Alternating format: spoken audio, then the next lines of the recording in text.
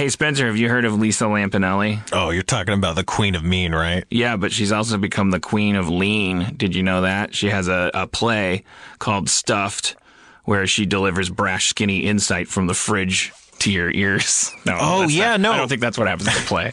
I've actually heard reviews for the New York Times that have said Stuffed offers laughs, genuine pain, and even a bit of insight. So, yeah, I know exactly what you're talking about. Why? Is that relevant to anything?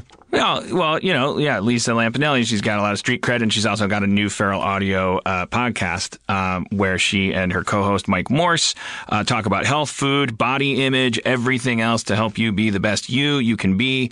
That's a real hairpin turn for the Queen of Mean. She's stopped stomping on political sensitivities long enough to help you self-actualize and engage in some self-care. So what? She dishes out some tough love as she takes your questions about being fat, being skinny, being anything but right, and helps you grab a little self-acceptance? I mean, is that what we're talking about? Yeah, but there's other stuff too. Like if you want to get yelled at by Lisa, you can email getstuffed@feralaudio.com, and maybe she'll make you feel like a piece of shit on the podcast, or maybe she'll make you feel better. You don't know with Lisa Lampanelli. She's the queen of mean and lean.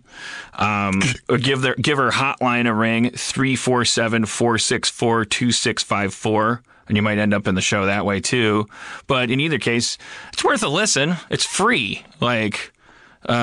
I think it's very interesting that she's like had some transformative nutritional experience that she and now is doing insights, because what's interesting about the idea of Lisa Lampanelli talking about body image and stuff is that we already know that she doesn't give a shit about what your feelings. So and what we probably need to do more of when we're talking about health issues and stuff is actually have some frank conversations. We're a very fat country, very diabetic country, very deluded, vain, self-loathing, shallow country. Like what do we need to do to actually be healthy? I would trust the Queen of Mean turned Queen of Lean to tell me that. Yeah, so make sure you subscribe to Get Stuffed. Get Stuffed. Kick the craving. Subscribe to Get Stuffed on iTunes, Stitcher, feralaudio.com/getstuffed, or wherever you listen to podcasts. Today's episode is brought to you by Last Rampage, the new true crime film starring Robert Patrick, Heather Graham, and Bruce Davison. And we had the pleasure of speaking to someone involved with the movie. Hi, my name is Heather Graham, and I'm playing Dorothy Tyson in the movie The Last Rampage. The Last Rampage is a true story about Gary Tyson and how his sons broke him out of prison, and it's a very dark story, and Gary Tyson is not a good guy. I play his wife, and I'm super loyal and devoted to him, even though he's pretty much the worst person in the world. One thing I think is interesting about the movie is a lot of these movies, they tell a story about this rebellious guy who was this cool gunslinger and, he did all these wrong things, but he did it for the right reason. And I think this story sort of turns that story on its head, because at first you think he's a cool guy, but then you're like, no, this guy is just like a selfish, self-centered, narcissistic jerk. I like stories about real people. I think sometimes real life is stranger than fiction. Some of the stuff that happens, you just go, I can't believe this is real, but it's real. And then if you do more research, it's even stranger than the stuff they put in the script. It's just sometimes real life is stranger than fiction. Don't miss Last Rampage, the true story of the prison break of Gary Tyson. In theaters and available on iTunes and all on-demand platforms today. For more information, visit truecrimelive.com or follow the movie on Twitter @LastRampageFilm or on Facebook.com/LastRampageFilm. Feral Audio.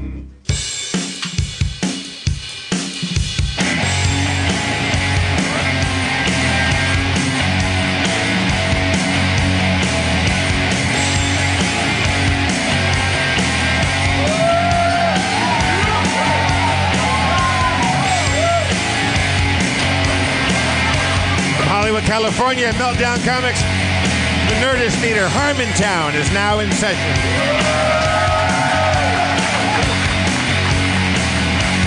Spencer Crittenden, everybody. Spencer.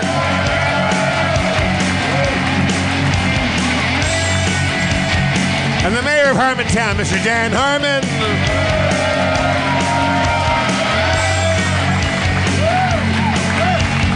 Thank you. Thank you very much. What's up, Dan? I thought I had a new note-taking method, but I don't know if it's working very well. Thanks for coming. Those of you that did, is it a Mother's Day? We got some late ticket sales. Mother's Day, Game of Thrones, maybe. It's not funny, you guys. Did you call your mom today? I threw her a text. What was your text? I said, I just texted her a bunch of Game of Thrones spoilers. She's a season behind, so. And then and she's like, "What are you doing? You're ruining everything." And I said, "I didn't ask to be born." And then I hung up, even though it was text. Oh, what do you think? I texted her Happy Mother's Day. Are you Ironborn? I am Ironborn. Thank you for asking.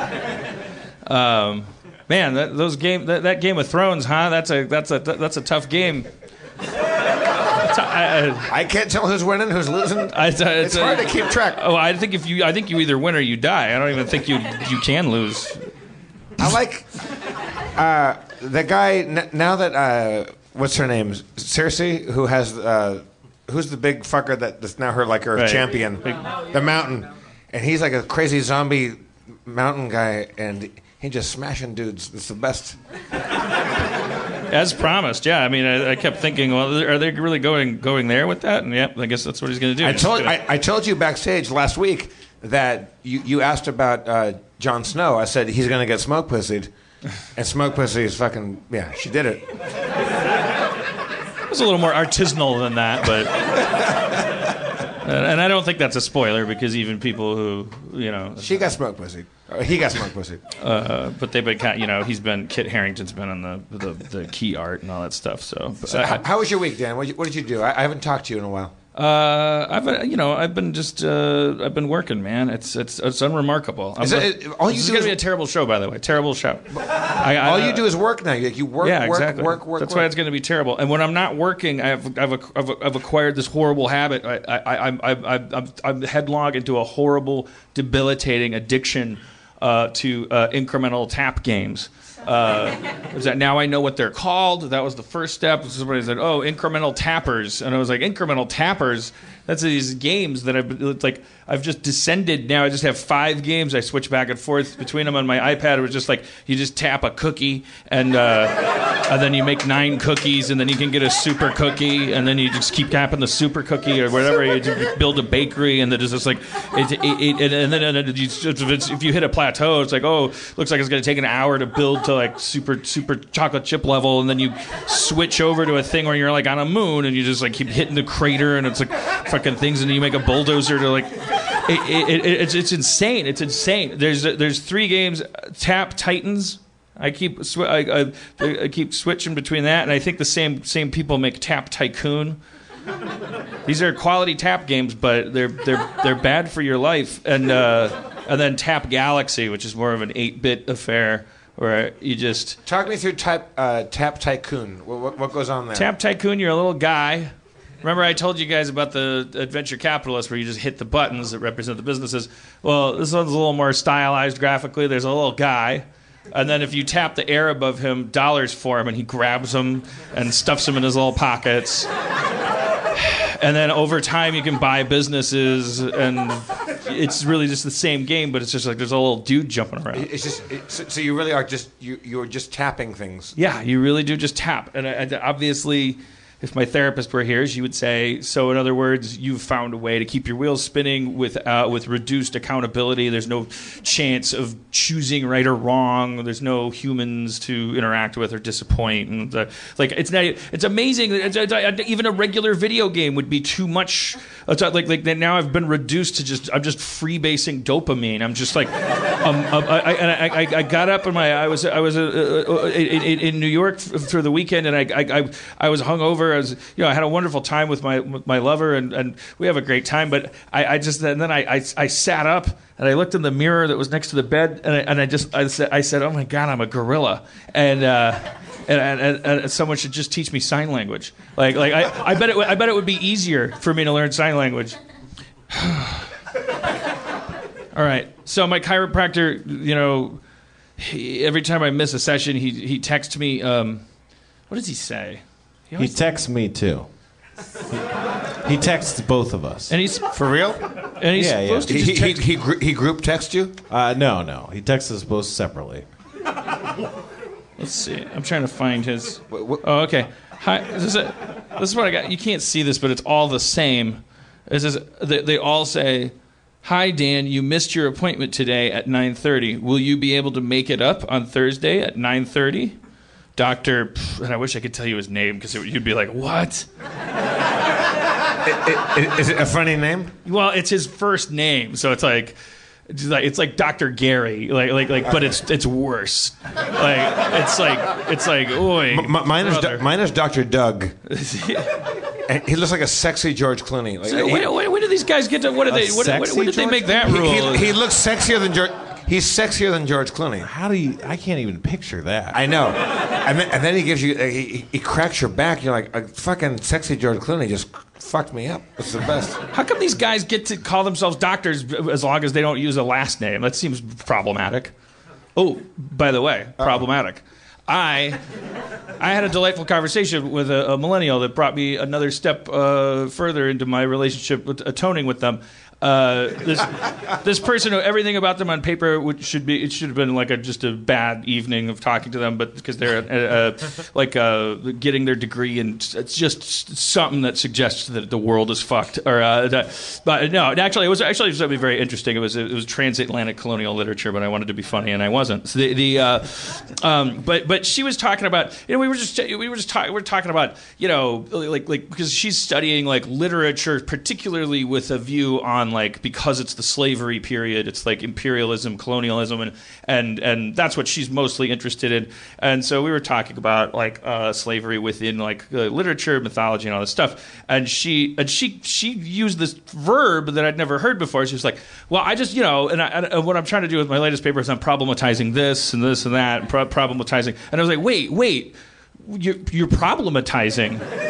And she's like, yeah. And I'm like, wait, oh, shit. I got really excited because she and I said, I only ever hear the word problematic. And she's like, yeah, problematic. And problematizing is the act of making something problematic, is figuring out that it is. And I was like, yeah, but that's so much better. And she goes, I know, because it's something I do and not something that you're pointing at and saying that is something. I was like, yes. God damn it. You could just smile and say, I love problematizing. And you wouldn't come off like such a fucking jagoff. I enjoy problematizing. That's why I'm so goddamn happy. It's a thing I like to do. It's like the equivalent of vandalism, only instead of a brick wall, it's your buzz, it's fun. I'm going to put my mark on it. I like to problematize. And it's actually, and I looked it up, it's a real thing, and I was like, wait, okay, yeah, problematization, you can't say it if you've had a single drink. But it's to consider the concrete or existential elements of a term, writing, opinion, ideology, identity, or person as challenges, problems, that invite people involved to transform those situations. It's a method of defamiliarization of common sense. See, that sounds punk rock and lateral and inventive and interesting. I think what we keep. Wait, so how do I problematize something? What does that mean? Well, let's problematize Mother's Day. Right. Okay, well, finally. So, they list. I mean, this isn't nobody's. It would be problematic to tell you how to problematize, but because who are you? Wikipedia is telling me how to problematize. But the sort of process is sort of to ask the questions: who is making this statement? For whom is he or she making it? Why is the statement being made here and now? Whom does this statement benefit? Whom does it harm? That's a good way of picking something apart. Especially though, what I really like is the invitation of people involved to transform something, and I think that's what gets left out a lot. I think that if you're so to problematize Mother's Day, it'd say you would have to ask well, who came up with Mother's Day? That would require some research or a bunch of assumptions. Hallmark, right? I don't know, man. You'd have to look it up. That's the other problem, is that a lot of problematization seems to be a kind of hobby for, and like when it's based on zero research, then you're all the way into just kind of saying like, hey, this sketch offended me.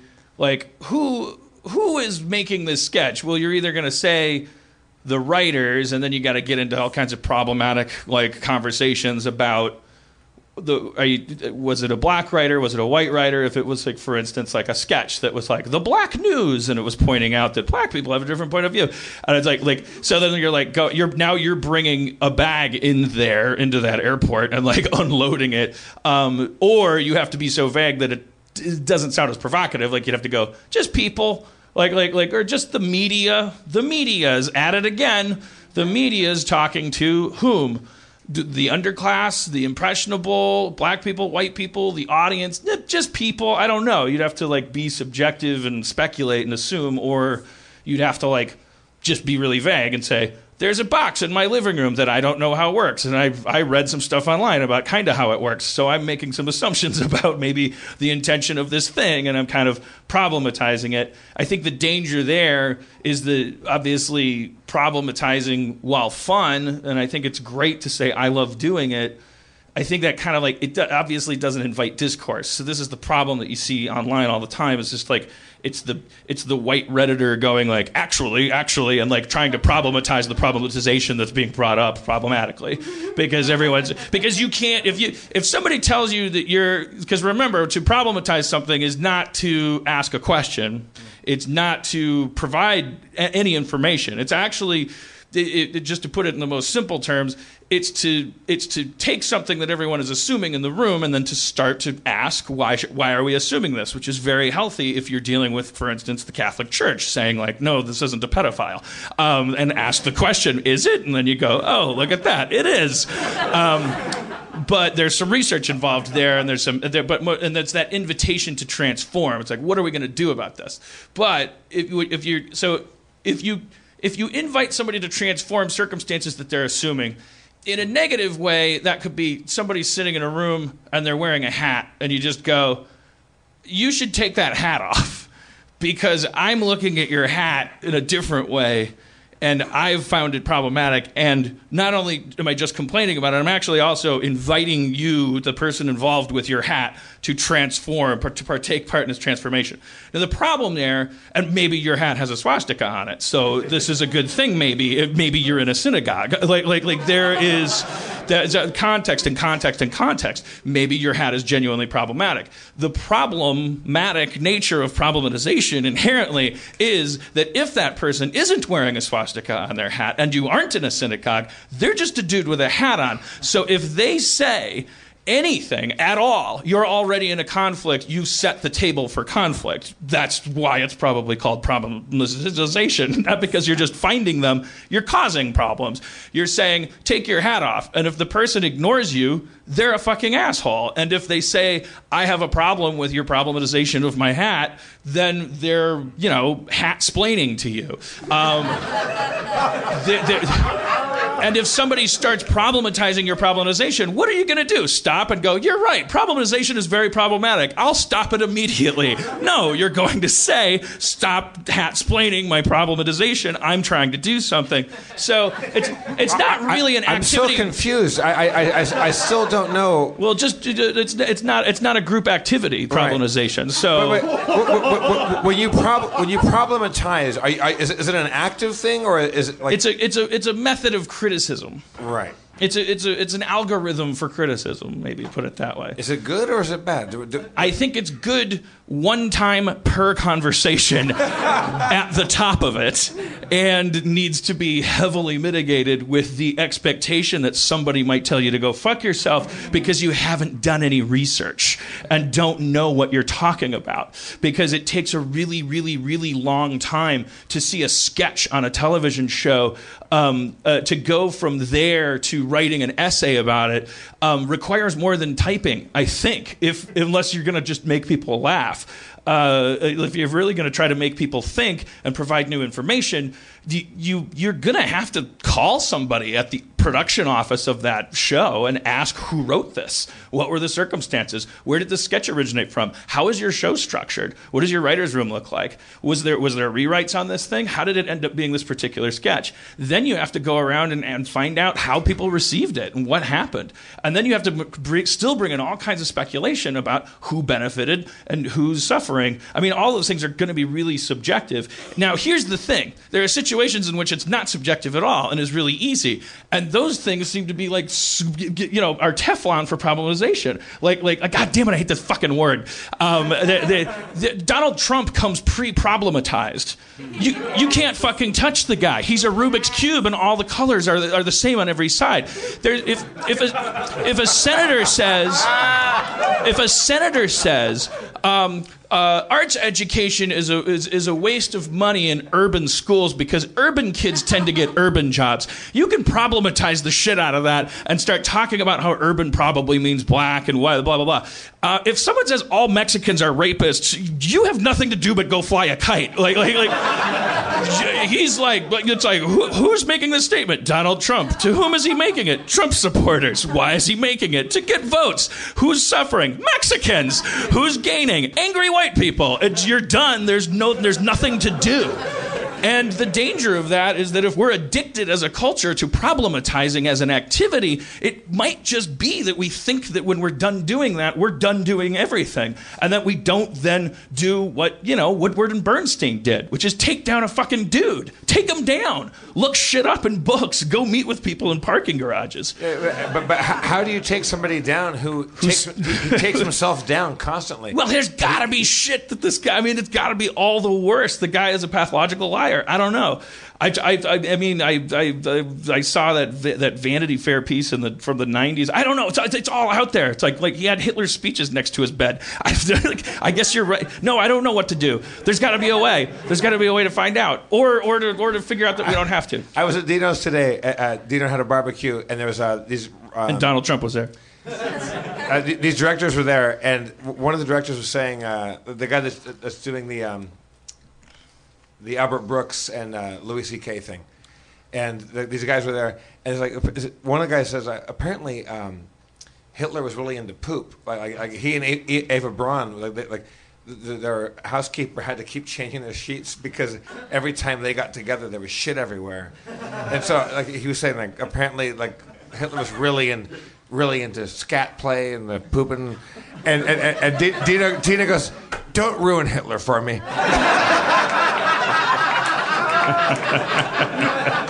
Meaning, don't dimensionalize him.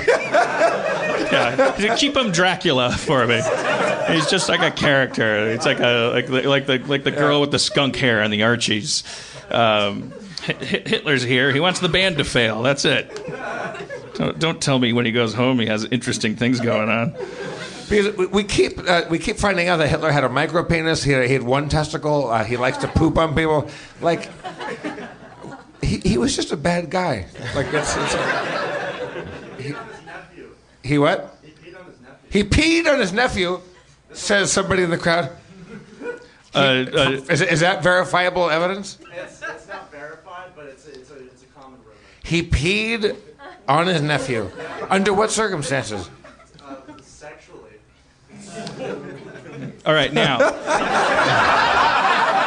Who is making this statement? Dan, are you going to problematize that statement? Some kind of Hitler hater. For whom is he or she making it? Do you know why Hitler killed himself? No. He saw his gas bill. It's true. It's true. He said that he offers up. It's a verifiable, unproblematizable fact.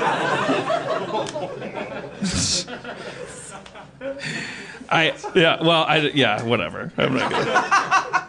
That was a bad Hitler joke. It's a great Hitler joke. Here's why, because it takes the actual gas part and it trivializes it. That is problematic. There. All right. Like the fun, like like the funny Hitler jokes are like, oh, do you know why Hitler did? You know why he never drank? Why? He was an angry drunk. Yeah. Yeah. Like, see, not as funny as the gas one. Well, I don't tell jokes very well, but it's just like Hitler. When you use Hitler as like an Abe Lincoln or a Dracula, like where it's just like, oh, you have to invite him in before he can come in. Like Hitler has those little rules. But then like the actual minutia of the extermination, and then in addition to that, taking that and going like, oh, what a Monday. All right. But with any joke, when you walk through this process, I don't know if this is a flowchart. Who is making the statement? Someone telling a joke. For who are they making it? An audience. Why is the statement being made? The person's trying to be funny. Who does it hurt? Who does it benefit? Anyone that laughs. Who does it hurt? Anyone that doesn't. I mean, that's kind of been known for a while. It's not going to get you anywhere either, is it? What's your current favorite joke? Or all problematization is like, who's problematizing? Academics. For whom are they doing it? Academics. Why are they doing it here and now? For academia, possibly to justify the existence of academia. Who does that benefit? Academics. Who does it hurt? People who would otherwise maybe do shit?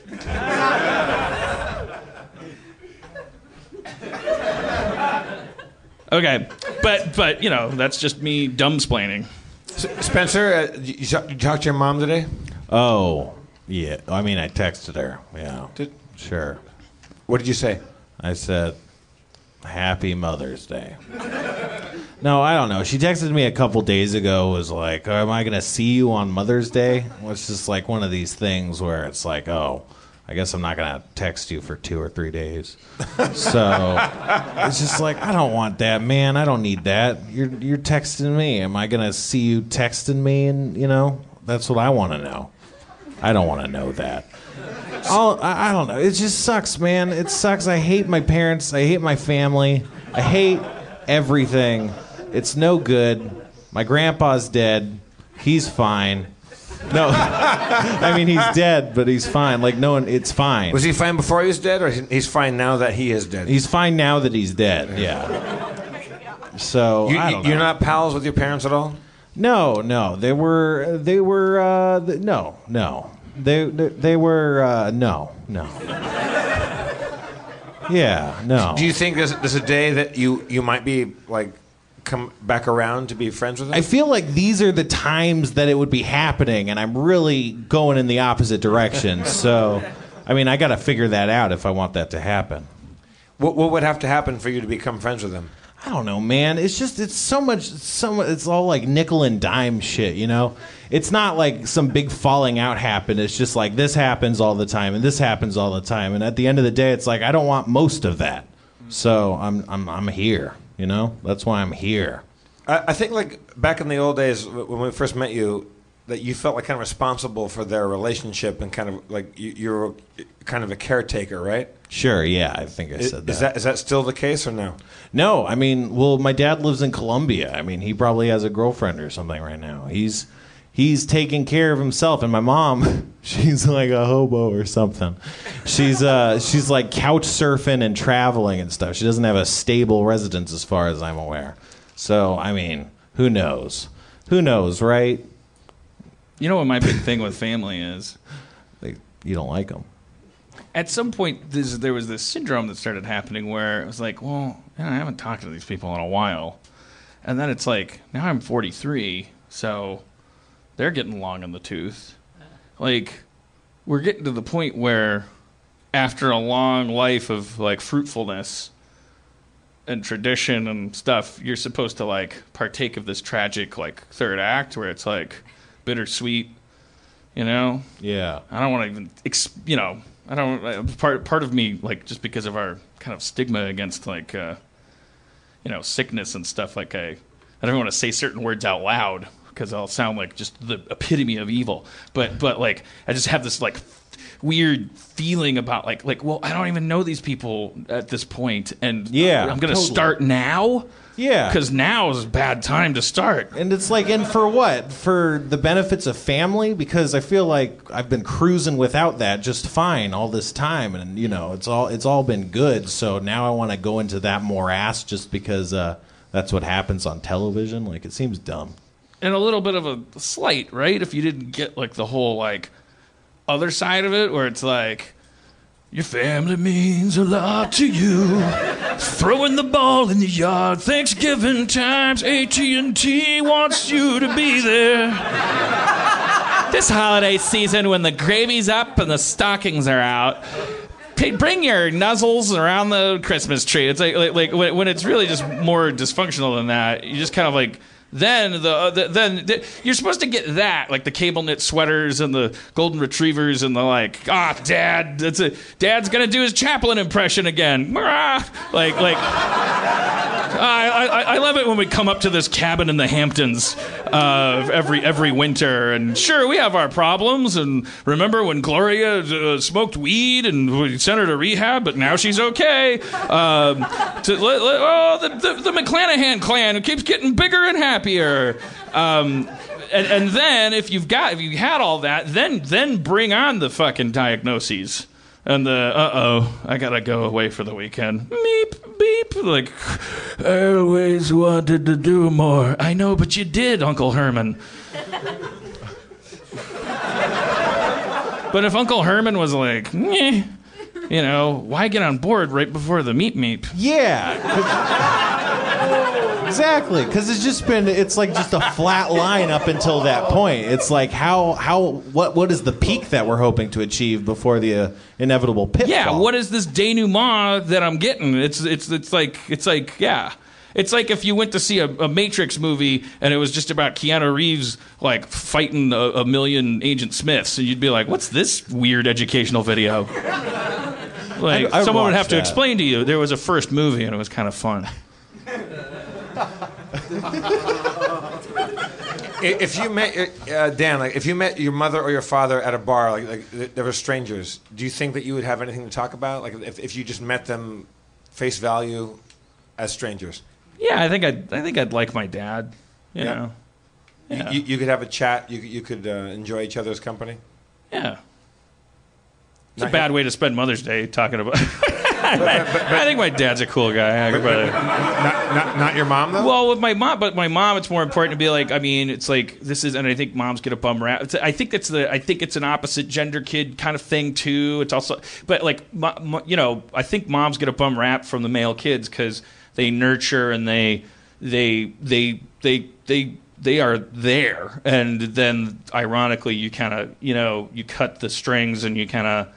You don't look back and go like, what a pal. You look back and go like, goddess, monster, in any case, not a human, like you really need to have like a human relationship with your family or you're not going to have one. And that's a statement that's really powerful. But then again, and everybody I talk to always goes like, we always end this conversation. We go like, yeah, but have you met those people with the loving Norman Rockwell family? Yeah. Not funny people.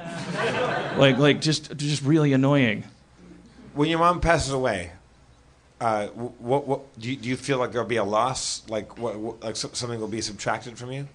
I think this is a bad day to say anything, but yes. Well, what? Well, because just on the off chance that she's like, well, it's Mother's Day, he'll probably say something about me. And then you're like, when she dies, will you feel anything?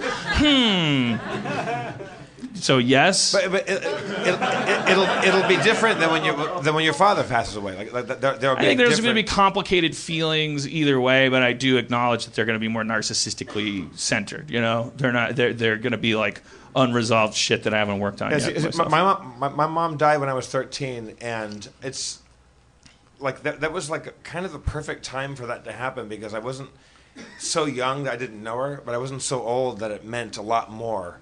But when I look at when I remember my mother, she's so much of who I am.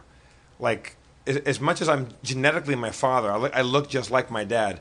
I am intellectually my mother. Like I have all of her emotions, like her brain, and it's like when I think of my mom today, it's like she was so fucking funny. She was so cool, and I didn't know her long enough. Like I was 13, so she was kind of hard going. Like it was a little bit heavy to be around my mom because she was that intense. But I wish she was still around because she was like the funniest person I ever knew. My mom got me my first typewriter, my first Commodore 64. She always made sure she told me whenever I said, what should I do? She always said, do whatever you want. She never said, you have to be this or that. You know, she never had a career plan for me. She always said, just make sure you do it because you want to do it, and make sure you're really good at it. If you're going to be a garbage man, no offense to the garbage men listening, but that's the example she would use. If you're going to be a garbage man, just be the best garbage man, you know, that there is, and make sure you're happy doing it. So she was super on your side, like. Also, she threw things at you. She usually throwing them at my dad, and I would get in the way. You know, like my birthday cake. But it was carrot cake. I didn't even want it. I love carrot cake. Is a Lexus of cakes. I would give up 1,000 birthday cakes for the story I got, which is my mom threw my 11th birthday cake at my dad. Like I would give up cake forever to have that story be true, which it is. And then she's like, "Here's your D&D books. I didn't have time to wrap them." And I was like, "That's fine, man. This is awesome." All right, well, let's bring out our guests. We can continue to talk about this. Let's bring some more dudes out here. If this show's lacking anything, it's dude. It's dude energy. These guys have a very popular feral audio podcast. It's like I don't know if you care about such things, but it's number 5. I happen to know that it's like the 5th most popular feral audio podcast. Where are we? I don't know. I don't care about these things. Top? We're number 1? 1 or 2, I don't know. Who's number 1? I think it might be Duncan Trussell. I'll fucking kill that guy. Fucking hippie piece of shit. Fucking probably, yeah. He's probably they're probably counting astral people in the listeners' numbers. It's like Greg and Greg's spirit are both listening. Dan, in this lighting right now, right where you're standing, right in this lighting, you have become more good-looking than Russell Crowe. Thanks.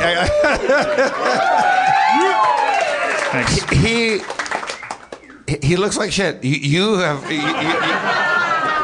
crossed over into being better Russell Crowe. Our guests tonight have a podcast called The Doughboys on Feral Audio. They review. Excuse me. Wait, that's the worst intro in the world. You can't burp during an intro. They review franchise restaurants. It's Salt of the Earth. It was my burp was Salt of the Earth. They review franchise chain restaurants. You know, like Jesus Christ. We'll get to know every little detail about them. They're UCB alum. They're very much they're related to our family by a lot of mutual cousins and things. We can talk about that too. Oh, can we, Dan? Shut up, you fucking millennial puke. What did you come here for? You guys... Norman Lear was coming back? Norman Lear, that was the most intense shit in the world. I know, and then remember when Dustin uploaded the podcast and it said Normal Lear? This guy, 93 years old, he's worked in the business for 100 of those years. His name is Norman, you Silver Lake hippie. Get the incense out of your mouth. The Doughboys are here, and we're going to get to know them now. They are Nick Weiger and Mitch Mitchell, the Doughboys.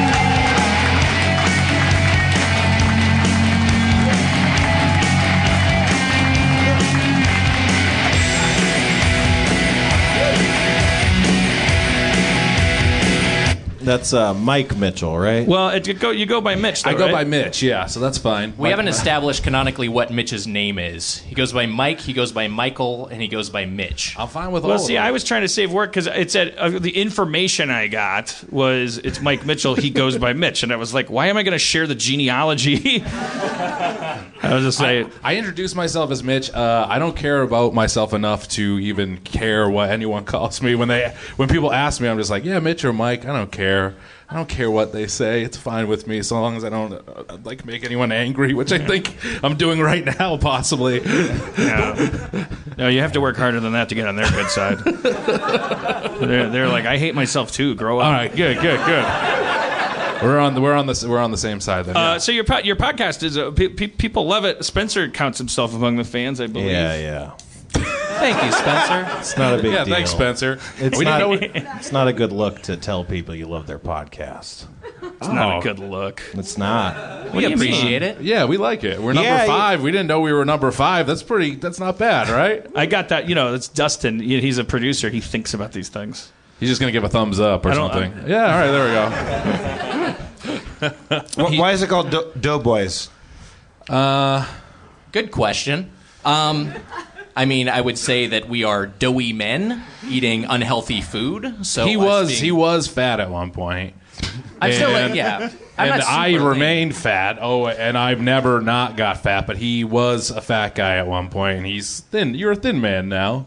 I'd say I'm towards the slender side, but there's still a layer of pudding over everything. Like I'm not like cut, I'm in pretty good shape though. Yeah. I used to be a lot fatter. Yeah. But no, we live an unhealthy lifestyle. We both kind of have the diets of guys who are bulking up for an Academy Award-winning role, and so it's just like we're, as far as a comment on that, Doughboys felt appropriate. The other one, our runner-up, was Side of Guys. We almost went with that, and I think we made the right call. Yeah. I went dead silent. Are you both under 30? I'm 35. I'm 33. Okay, yeah. 'Cause, under 30, I couldn't gain a pound. Then one day I was sitting at Rob Schraub's with Dan. We would get Benito's tacos every night, and I was like, "Oh fuck, I'm fat." I gained a pound. Yeah. He put it under his pillow, his first pound. He framed it like a car wash's dollar. Just curiously though, Nick is the skinny one, right? Nick, not the one that's named Mike and Mitch. Nick is the skinny one, and there's a part of me that thinks that this is all like a Seven style plot by you to make me fucking fatter and fatter as time goes on. Do you think every time you so not to, I don't want to derail this too much, but I am curious, if you were fat and you got thin, Nick, was there a method you used? Because a lot of my listeners are always looking for a new technique.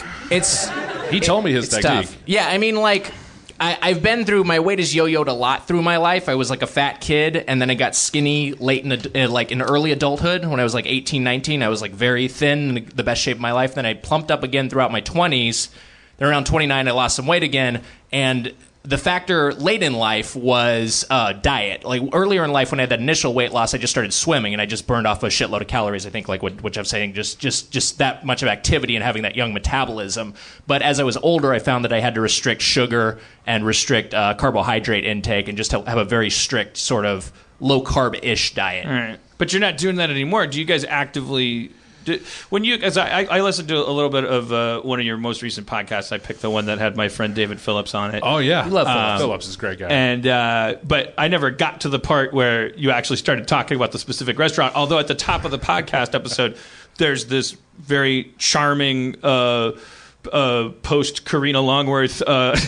Is that a reference that sticks? No. The very very academic, just like dump of information about the restaurant you're going to be talking about. Is that every episode? I have a little monologue I start each episode with that's kind of just loosely plagiarized from Wikipedia, but makes me sound and feel smart, so I like to say it, and sort of gives a little background on the restaurant, and then we fuck around for like 45 minutes, and then we finally get to the restaurant, and we talk about that for pretty much the balance of the episode. Yeah, you give it a nice little autistic twist on it, and people seem to enjoy it. Are you just drawing on memories of eating at these places, or do you ever have to study up? Mitch and I go before each episode. The two of us go either together or independently, sometimes with our guest, to the restaurant in question. So we always have a fresh perspective on whatever we're visiting, and sometimes that involves a drive to Gardena to visit Long John Silver's. Yeah, that sucks. And then in March, I ate 18 cheeseburgers in March.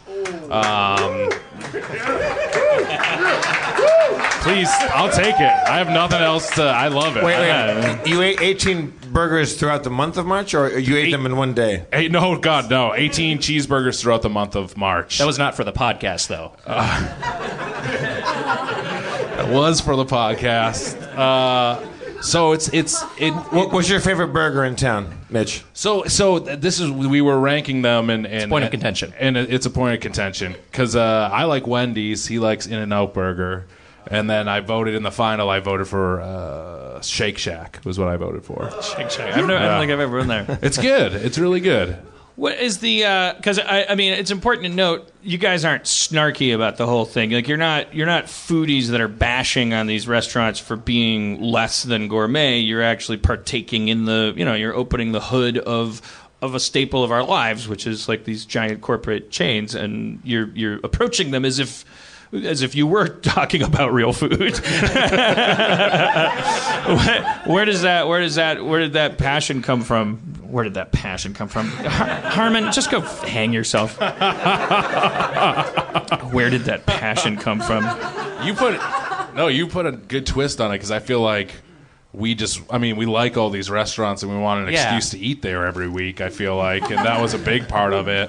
And then, Well, did you get so when you guys go to right here? I mean, turning this into something about me. The big LA thing is there's a new restaurant every day, and there's another one closing. And if you wanted to, every day you could just and there are people who want to do this. In particular, I feel like it's an age thing. Like my younger friends have no problem going, let's go eat at this one place. I heard great things about it. And I always know that if you heard great things about it, that means I'm going to be sitting in doll furniture, elbow to elbow with strangers, and eating, not to get all Tim Allen about it, but also the portions are going to be small and weird, in some deliberate way, some offhandedly fucking deliberate way.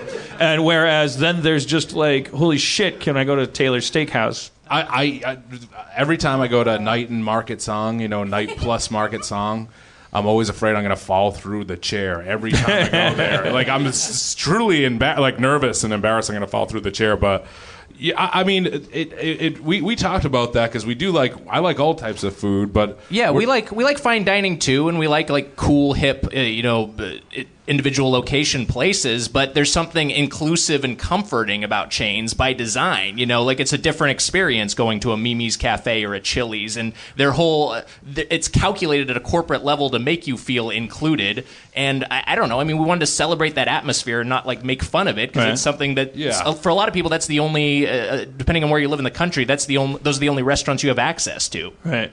Well, that's interesting. So in being connoisseurs of chains, so what are the things that you have concluded? What connects all of them? You've done 50 episodes of this, so there must be. Is there overriding psychological principles at work in a successful chain restaurant? I'd say 100%. Well, you're the smarter one of the two, so you go for it. When you say make you feel included, I think is the phrase you used. Make you feel included or invited. What did you say exactly? I said included. I'm not sure if that was the perfect word choice. But what do you elaborate on that? Well, it's just anytime you're at a restaurant, you're paying for the food, but you're also paying for the service. You're paying for people to pretend like they're your servants for a little bit. And I feel like the better chain restaurants, fundamentally, that's what you're dealing with. You're paying for people to sort of dote on you and take care of your every need and act to pretend in this situation you're a higher status to them, but in the real world you might not be. So I think the effective chain restaurants kind of just have that experience.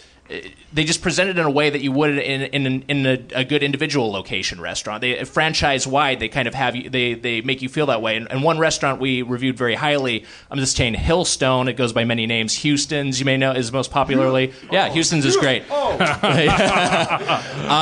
I mean, that's a place where just the level of service. The level of service is universally very high, in addition to the food quality. So I guess. I find Chili's reliable in an airport. Where airports is kind of a that's their slogan. It's its own thing. Like it's a no man's land in an airport. I've never. That's an interesting from a class perspective. It's like you're talking about a middle class thing, like, and going out to dinner being not something you do every night, possibly doing it with your family and loved ones. And there is, like, I guess that there is something interesting about that. Like, they create little worlds as if it's part dinner, part vacation. Like you've come to islands. You've have a tropical doppeldy-doopy-doo. You know, they have little sayings, and they have outfits, and they have the whole theme thing. And I just realized that's not. I don't know what I ever thought that was. I hadn't problematized it yet. I hadn't looked at it like and asked myself. I just felt like that was just. But that's what they're trying to do. Is they're competing over dollars that are harder earned than to say like they're like dollars that are like, holy shit, I almost died like typing for this dollar. Like my bones are sticking out of my fingertips, and I want to make sure I get treated right, and so that that's like the big giant parking lots with the big blinking signs that say, like, look, there's plenty of room here. There's a runway. Yeah, I feel like, and especially now, there's that thing of there's two things at play too that I feel like that kind of will separate the good from the bad, and it's the quality being good across like all the restaurants. If you can like keep a standard of quality in Los Angeles and then somewhere in Wyoming, like everywhere you go, it feels like kind of the same level of food, then that's like and then the chains that have failed have been ones that kind of like you go to a different place and it'll be good and then it will be bad, or they're just bad in general. I mean, those are the worst. There's just places that taste like shit. We went to this place that I had fond memories of from my childhood, Caro's, which is a West Coast chain. Caro's cares. Yeah, and at one point they were pretty. It was pretty big, and it was well reviewed, and it was well revered. And it was a place that would be like a treat. And now it's dying. It got bought off by a larger company, and it went from I think at its peak it had 60 locations. Now it's like 12 locations. We went to one in South Pasadena, which was like one of the only ones in the greater LA area, and it was a real sad scene. We asked we were like, "What do you like to eat at this place?" And she was like, "Nothing." She said that. She just said nothing at all, and we were like, oh. Remember, Caro's has rice pudding, by the way. Nobody has rice pudding. You can get a rice pudding at Caro's. Well, I think that's the thing of like the entire clientele except for us was older adults, was seniors who I think it was like, oh, this is my comforting place that I've gotten used to. But I think Do you guys ever go to Sambo's, or are you too young? Sambo's? Yeah. No, not me. Problematic. I was about to say. There's a place called Sambo's. I think there might be still one that exists. Santa Barbara? Oh, my God. Is it still exists there? And they maintain that's why it's called Sambo's. It's short for Santa Barbara. We know better from the logo. Yeah. The logo isn't a sunset behind a ship. What about Barnaby's? You guys ever hear Barnaby's? No, have you heard of Barnaby's? Where is Barnaby's? Barnaby's was it was a place. When I was a kid, I thought there was only one Barnaby's. That's the other thing. When you're a kid, you grow up whatever. But that's the thing. When you're a kid, you just want to kill myself. I want to kill myself just so I can go to hell and have everyone there tell me to kill myself. Man. We would love to have you on the podcast because we talk about fast food, but like 70% of it is talking about killing ourselves. Yeah, if there isn't a death wish behind a podcast dedicated to reviewing chain restaurant food, then I guess you'd have to go to the Philip Morris happy hour. I don't know. We talk about it on the podcast, and then we get done with the podcast, and we text each other about how we want to kill ourselves. Like, never stops happening. By the way, for you 16-year-olds listening, that is a sport among us, those of us over 30. We're professionals. Don't do it. Yeah. If you have conflicted feelings, talk to somebody. That's not the same thing. It's not the same thing that you're feeling. Just hang in there and talk to somebody. All right. I want nothing on my hands, man. I want to leave only footprints on this world. And I already fucked up with that Chevy voicemail, and I Last thing I need is like, you know, this Tumblr note. The Barnaby's was a, but also I care if you're listening. Barnaby's was like this. It had this like stained glass. It was an Italian restaurant, kind of not Italian restaurant. It was a pizza place, and it was everything was like varnished wood and darkness and like stained glass chandeliers and stained glass windows that didn't let any light in if you were eating there during the day, and then there was like a little window to the kitchen, like some of those places have, where you could watch the guys make the pizza. I don't know. I don't know why I'm bringing it up because great. I never knew it was a chain. I just thought it was this place that it was in Milwaukee, and my family would go there. It was that was our place. That meant that. Like beyond let's go to McDonald's because it's a fuck it kind of night. This was like it's special. It's like a fuck it kind of night, and we're in a good mood.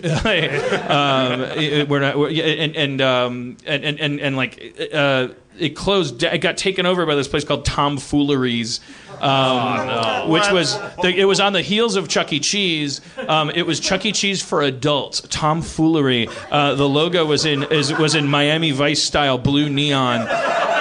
And you would go into, the idea was that the parents could hang out in this swank 80s swingery kind of dining environment, and there was a stack of free tokens for the arcade in the corner, which was like this grotto you would just stuff your kids for the evening. And it was like pursuing this strange dichotomy. It was like hey, it's the 80s, maybe your family's a liability. And Pac-Man's here to solve that problem. We've got this shit figured out, Reaganomics, man. But then my friend Dino took me to a Barnaby's in Chicago, and it was identical. I had so many fucking flashbacks. I was like, wait, can I go to the bathroom? The answer is yes. But like the entire floor plan of the entire place was identical, which is another crazy thing about a chain restaurant. Is like you could have a memory of your favorite 8th birthday, yeah, and then you could if that virus of that restaurant survives in some pocket, even if you have to go find one somewhere, you could like have all those flashbacks. We just recently, well, he's got something going on. We recently went to Chuck E. Cheese's. Speaking of tomfooleries, my lovely ex-wife Erin McGathy's episode, right? That's correct. Yeah, and I've never felt like a bigger pervert in my entire life. Wait, did you actually go to a Chuck E. Cheese with Erin? I went. Are you fucking her? No. Oh, shit. Because, like, I'm dating, but the best Harmontown ever. No, sir. We find out one of the doughboys is fucking your ex-wife. And that's how you do it, Chuck E. Cheese. I mean, if you're gonna fuck someone's ex-wife, take him to Chuck E. Cheese. I'm sorry, I'm derailing you to a certain extent. Are there still Chuck E. Cheeses? There's a lot of them actually. There was way more than I thought there was going to be. Yeah, there's like 250. There's like a good number nationwide. Whoa. They merged with Showbiz. Was it Showbiz or Showtime Pizza? I think Showbiz Pizza. Yeah, they merged with Showbiz Pizza and then converted all their locations. There's still a lot. You know, on the skee ball there, when the tickets come out, if you slightly pull, they just keep fucking coming. Oh yeah. Nice hack. Here's another life hack. If you're 11 years old in the 80s and you don't get invited to a Chuck E. Cheese birthday party, you fucking you're off the grid. Unpopular. You become a show creator later on in life. I never. It was like, oh, Steve's having a Chuck E. Cheese birthday. But it was like there was no discretion because those parties were just like, just tell basically everybody to come. It's not like people were buying their pizza. It was like a Midwestern thing. It was like, just show up. They didn't want me there. Who did? They didn't want me in a public place. Dan, who did not invite you to a Chuck E. Cheese? I said Steve. Steve who? I'm not going to name his last name. Ramstack? No. I mean, the people who wronged me have suffered. Believe me. Wait, what did you do? I didn't do shit. I'm God's hammer, N-word. Karma just happens. Sometimes you have the pleasure of feeling God hammering people using you as the hammer. That's what Facebook's about, right? Like, you feel that nature actually has like tortured them, or they actually got their comeuppance? I don't know. Do you think their goal was to just keep loving football, and was that supposed to make them like really happy? Or I mean, did something terrible happen to that person? I don't say there's no burnt houses or anything on their Facebook profiles, but I check in and I go like, yeah. Yeah. Told you baseball was dumb. I don't post that on their page, but I say it to myself and I masturbate, cry, and fall asleep. And I don't come a lot. I come desperate, sad little droplets. Well, after hearing this, just to be clear, Nick and I don't fuck at all. We don't fuck anything. But I went to Chuck E. Cheese by myself, and then a friend. For those of you who aren't video subscribers, the crowd gasped. Mitch isn't a guy you hope as a parent to see at a Chuck E. Cheese by himself. You'd rather see him there with a kid and a baby Bjorn. A grown adult friend joined me, a man, it's getting worse. If he looked like Stanley Tucci, it just makes it worse. It's just like you have like an accomplice. It was not good. We sat by the stage, and he was like intent on playing skee ball afterwards, and I was like, please, I was sweating. I was like, we need to get out of here as fast as possible. But we played a little skee ball. It's one of those virus restaurants that you were talking about, like a virus chain where it's you're like, oh, I remember some of this, but it's not. Nothing is right here. Like nothing feels right about it. I have the strangest, most specific memory. I went to Showbiz before it was Chuck E. Cheese one time, and I think it was because my parents got so used to me coming home kind of like sad and then dragging it out of me that Steve didn't invite me to his fucking gala again. So at one point they actually took me to Showbiz, just my parents and me, and we sat in the back room, and there was a Billy Bob the Bear, and he sang songs and stuff. I think I've talked about this on the podcast before because I remember it straight. I was probably 12 years old, 11.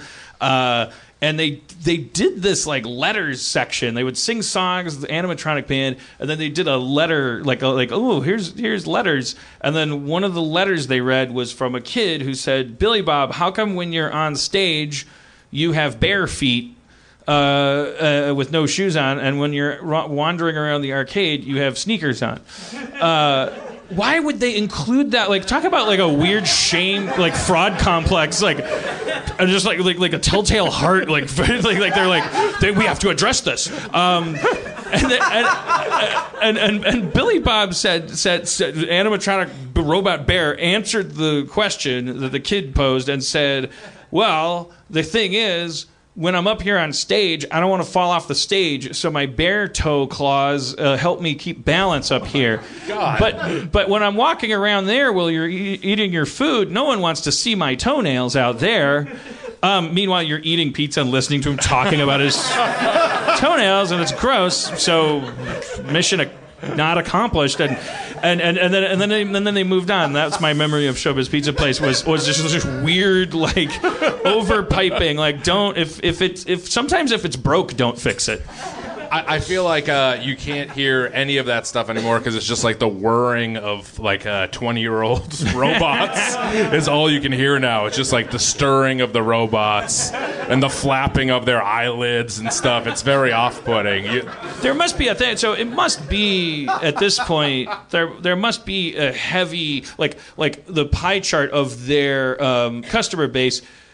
A big slice of it must be nostalgic adults coming in to relive a childhood memory who don't have kids with them. Based on my me and Mitch's anecdotal experience, I would say that's a very small slice. Okay. It feels like they're mostly families, and if you're adults alone without kids, you're drawing eyeballs for being very, very. Yeah, I don't know. I don't know how much of the nostalgia crowd it's attracting.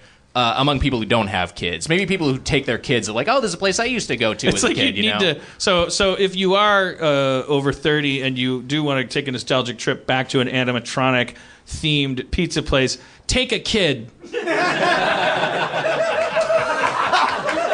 Well, maybe one whatever. Just find a kid and have them with you so that the other parents can be comfortable. We were afraid we were going to get stopped. But leave with a different kid. Well, they have controls in place for that. Controls, yeah. They have checks and they have their checks and balances. Well, yeah, the ball pit, man, tells no tales. The ball pit tells no tales. It's like the pig pen in Deadwood. Cocksucker. Sergeant. Take him to the ball pit. When you get in there, there's like an airlock system, and you have to like wait in a cattle crate, and they come over and give you wristbands that are color coordinated so that they know that you're leaving with the correct children. Oh God! What? Yeah, it's really, really crazy. Wow. I mean, that represents some actual crimes. They used to have a hand stamp. They used to have this hand stamp. It was like ultraviolet, and so there'd be a letter on it. But then I think they realized you could just like buy those stamps, and that's why they do wristbands. I don't know. This is a rabbit hole. It's making it so hard for me to go and just steal children from Chuck E. Cheese. I showed we have to book on this guy. Steve Levy's not here, so this will fall on deaf ears. But I want to book on the podcast because I don't want to do any research. I want to know, like, is the actual, like, what the hell is there? Is it what is there more terrible things happening to children per capita? Oh no. Or is this like a weird? What guest is going to solve that problem for you? A social child worker, molester? Janet Jackson. A census taker? I don't fucking know. yeah, I kept. I go back to the same house and then they're gone. No, I don't know. Actually, I'm just somebody who could actually just say like, no. Well, here's the thing, because I know there's a variety of variables. For instance, the population keeps exploding. So even if you were to, sometimes flat numbers can be misleading. I'm just like Duncan was on this podcast and he really like when he was like saying, oh, never mind. I'm not going to quote him again because it was so funny, but it makes him sound like a villain too. I just like it's we've become obsessed. Obviously, our national psyche is like doting on this like idea. We can't have a conversation that involves children without immediately like it's like a syndrome of like both comedians have learned it and like actual concern, and it's all feeding into itself. It's like this zeitgeist pocket of like, oh my God, children are just like this, like candy apple, just like rolling around, and like they have targets on every side of their body, and like the world is made of arrows. And I'm not interested in them. I think they're gross. I think they're annoying. I think they don't know overkill. Like, you ever try to explain to a kid that comedy comes in fucking threes, not 90s? Yeah, I get it. It's an airplane. Fucking moron. The stuff they're into, yeah, you know what? Some of them are going to get taken. No one will agree with this side. Some of them are going to get taken sometimes, but Room has showed us that they get back unharmed. They find their way back. I'm just curious, if there's something at work in the national psyche, like there's some shift that happened. Like we changed our perception of drugs several times. Like we made decisions. You can trace them, depending on your ideology. Maybe it's that you can't fuck kids anymore. Maybe it's impossible. I feel like through most of human history, people have just been fucking kids left and right? Like the child, you'd get married at like 11 or 12, and then Greeks would fuck little boys. It's like it's actual absence of the legal recourse to do it. Yeah. Okay. I will say this: at my confirmation, Cardinal Law was at my confirmation. He gave mass. Cardinal Law? Cardinal Law, like his name was Cardinal Law. Cardinal Law, and he's was he with corporal punishment? You don't know about Cardinal Law? Have you seen Spotlight? Yeah. He's Cardinal Law is the Hulk Hogan of. of Spotlight. He's Cardinal Law. For real. That's amazing. Go on. The villain of Spotlight was gave the mass at my confirmation. Wow. And he asked a question, which I guess my godfather said it was a very easy question. And he pointed to me, and I didn't know the answer, and the whole church laughed. So I feel like I got him in some sort of way, Cardinal Law was the guy. He covered it all up. I feel like that's where it all went wrong with the children thing. Because when I was in elementary school, I'd walk home from school in elementary school. Like I feel like third grade, I'd be walking home from school. And it seems like the shit. That's what the things that I would do when I was a kid. The territory I occupied, the amount of fencing around it, both figuratively and literally, like the amount of hours I was allowed to log unsupervised in the expanse of territory, etc. Like compared to what I'm just like not like if I had a kid right now, 8 years old, just based on nothing more than just cultural zeitgeist, the disparity between what I would let that kid do versus what I did when I was a kid is so vast. It makes me ask the question: is also the environment is the disparity actually there? Yeah, I would guess it's actually. I'm guessing this is based on nothing. No, but I'm guessing that it's both gotten less dangerous for kids, but we've gotten more awareness of it. The internet, the internet. It's just everything. All local news is national news now. So every horrific crime that occurs or horrific accident that happens with a kid in a car seat, you hear about, and it just feeds that national paranoia. Our grim fascination with not because we're bad people, but because we're good people, probably at heart. Like we want to, it's like the things that are going to pop and sizzle off of a big frying pan full of grease called the internet are stories about innocence. Getting hurt. I read a fucking long ass piece. I don't know why I do this to myself, but I read really long, like true crime pieces, and I read a long piece just about kids who were trapped in hot cars. And there's this one part that stuck with me. It'll probably stick with you now, so I apologize. But they'd asked a detective what was the worst thing they'd ever seen involving one of these cases. I've heard this before. Should I not share this? Should I not? I won't share it. It's part of our media watchdog segment. Okay. We're all good people. Everybody, buckle your holy shit belts. What was the worst thing you ever saw investigating one of these cases? And I remember it said the detective took a pause to gather themselves. You don't have to include that part. Yeah. There was a little girl who was 2 who was trapped in a car. It was 100 degrees, and when they found her, she was dead, and she had torn all her hair out of her head. That's been our show, guys. Thanks for coming. Holy smoke! Just a nightmare. Just a nightmare. There was in the. Oh God! I think New Yorker magazine, a LAPD homicide detective was asked. They found like a couple dead bodies up in Angeles National Forest, and like they had been there for many years, and a reporter asked the detective, how many people do you think are buried out here? And he said, if I asked every body buried in Angeles National Forest to stand up, it would look like Venice Beach. It's like that's where you go to bury people. So like when you're driving by on the 2 freeway and they'd all be silver robots. they all have roller skates. They all have boom boxes on their shoulders. The amount of caricature art.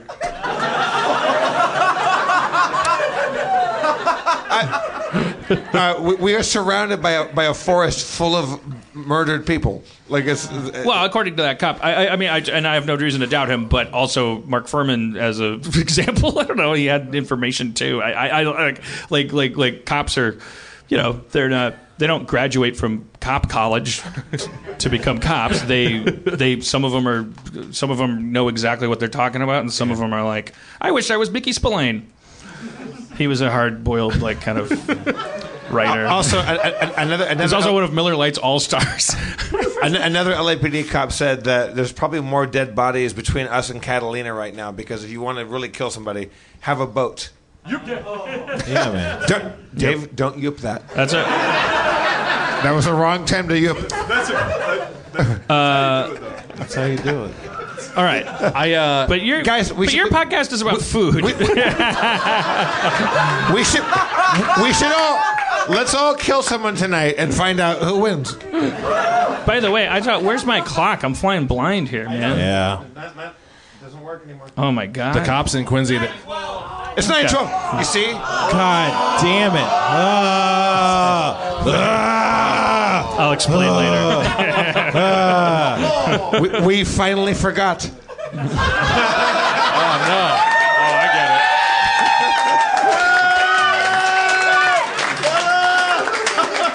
it. It turns out all you have to do is turn a clock off.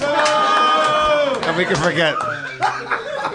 9:13. What a bummer. Of the thoughts swirling in my head are, I'm gonna, there's a good chance what I'm about to do will ruin an episode, as Zip.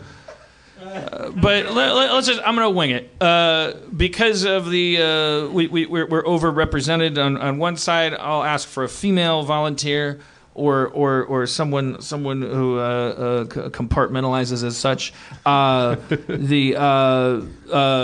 Anybody who has a relationship, positive, negative, anything noteworthy that they're willing to share their relationship about their mother. All right, we had a hand go up pretty quickly here. Come join us. Come up.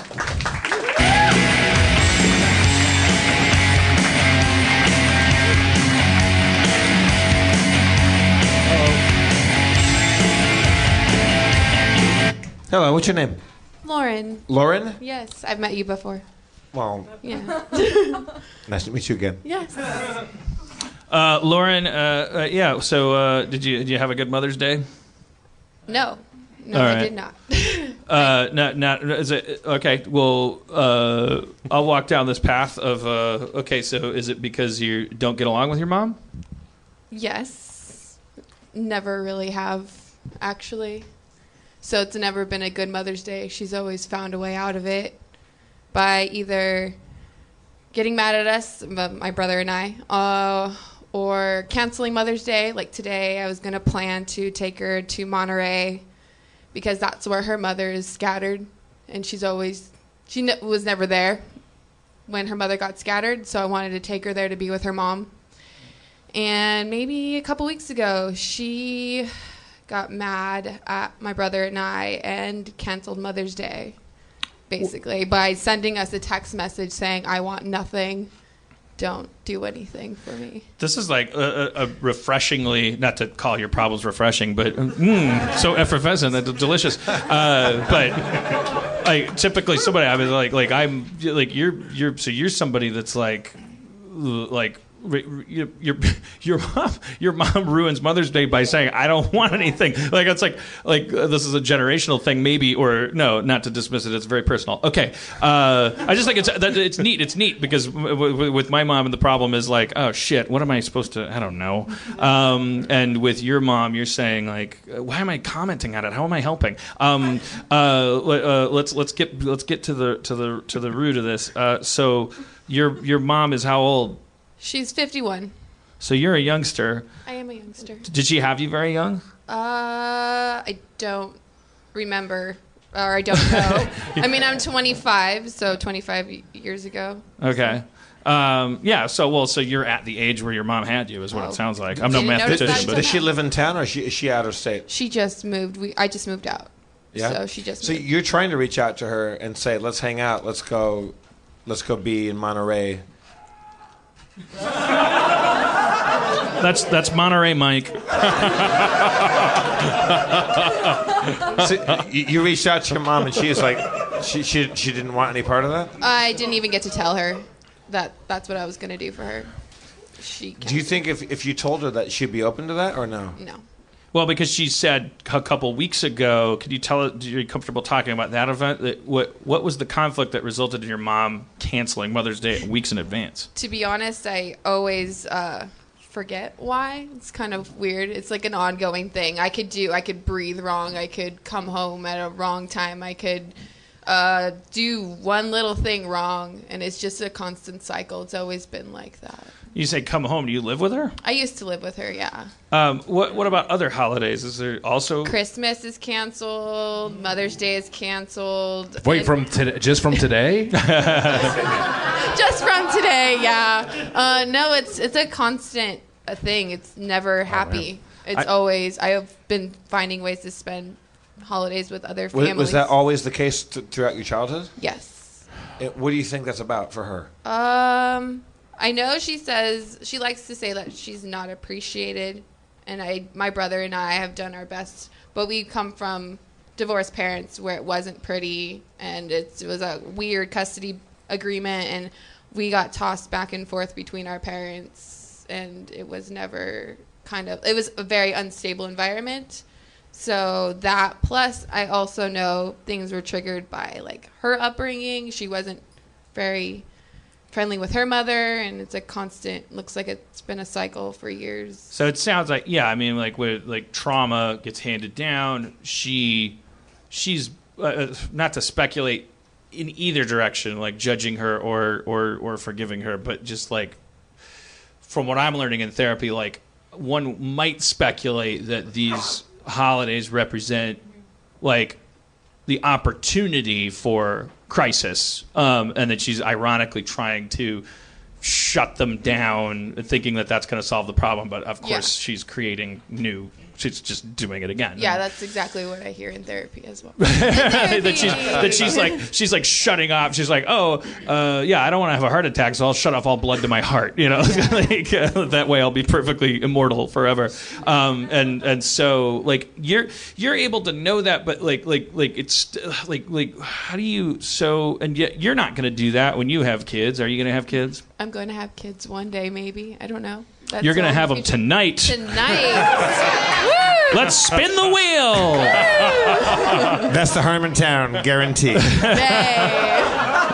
Problematic. Everybody gets impregnated tonight. I feel like that is like a common mom threat, though, right? Like that, like my mom gets frustrated around the holidays, and then she's like you guys aren't treating me well. We're not going to do Christmas. Like I feel like that threat is there. Definitely postponement, and because I learned the word postpone by studying notes left by my mother on Easter morning, and Halloween morning and Christmas morning. There would be like a big fight the previous night, and then we'd wake up, and it would be like my brother would go like, "There's a note," and then we'd look, and it would say, "Easter has been postponed." And I remember learning that word because by going over it with my brother and going, "Does that mean Easter never will happen, or does it mean it'll happen later?" And he's like, I think it means it'll happen later. And we'd like look it up. It happens 3 days later. Yeah, exactly. So yeah, holiday control. Yeah. In the parental, I don't want to draw analogies that are going to offend anybody, but like young women who have eating disorders, it's like you're out of control of everything in your life. There's no threshold to fucking like accomplish anything like that feels like change and like there's like a default place of like, oh well, I can eat or not eat for lunch, you know, I can eat less or all these things, like, and it kind of spirals into this syndrome of like, oh, that makes me feel comfortable that I'm out of control. I wonder if like her emotional intake. What am I doing? What is it, like I'm not a therapist. What am I doing? My point. What is my point? How do we turn this into show?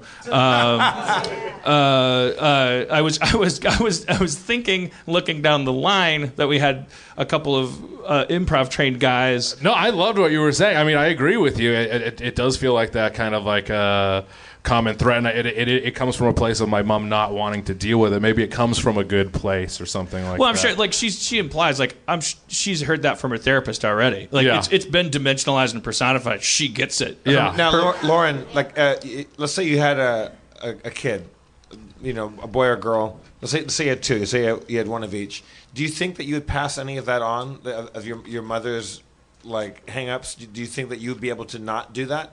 Or do you think you inherit that too? That's why I'm in therapy. For my parents passed down these traits to me, and my therapist and I are trying to break those before I get into a relationship or have kids. So I know like that I'm not going to pass those traits on, and hopefully I have more of a healthier relationship with my future whoever or my future kids. Can you tell us like what the language your therapist is using, like encircling this area? Like what are some of the tools or things that you've learned? Anything that's caused like an epiphany about it that sticks out? Like just like in talking about your mom in therapy and her relationship with these holidays and canceling them and stuff, has your therapist said anything where you're like, oh, I remember this? Like she likes to tell me like when your mom gets into her screaming fits and things, just kind of stay calm, and because normally I would fight back. I would argue back with her and say like that's not fair or whatever, you don't understand. I just would stay calm and like just say like okay mom, okay. And you should do that. Why? Because does your therapist have a theory about what your mom's doing and then how it's going to play itself out? It's her attention grabbing. She's trying to grab attention because she didn't have attention when she was younger. Oh. So. But that's a weird. I mean, it's like not that something being weird means it doesn't exist. I mean, look at Flamingo's knees. But the episode title. I lifted that from Oh God, the movie Oh God. So, I'm not a perfect God. Look at Flamingo's kneecap. That's George Burns. Okay, so but it is just. I mean, it's just weird thinking like here are these days that are demarcated for specialness and attention and all these things, but like. They're being superseded, and your therapist is certain like the stories. Are you sure your mom didn't actually endure trauma like from family? It's not about her needing attention. It's about her actually avoiding trauma. Like. I think it's more attention. Like she had like her history. She was the middle child. She wasn't cared about. Her brother and her sister were. They're the best children in the world. She had to do all the chores. I mean, Mother's Day with your kids, there's not a lot of competition for that corner. Yeah. It's like you only have so many kids, and it's like they don't have other moms that are like going to box her out.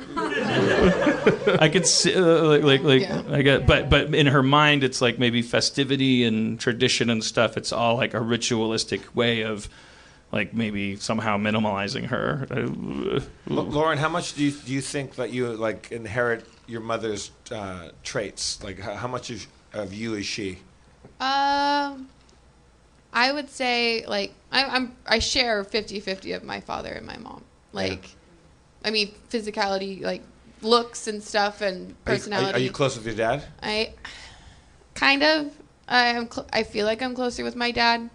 Than mom? Than mom, because mom tends to push away a little bit more because she says she's tried enough, and my dad, wow, he will still reach out even if he's angry at me. Though, like time will pass and then he'll try to reach out.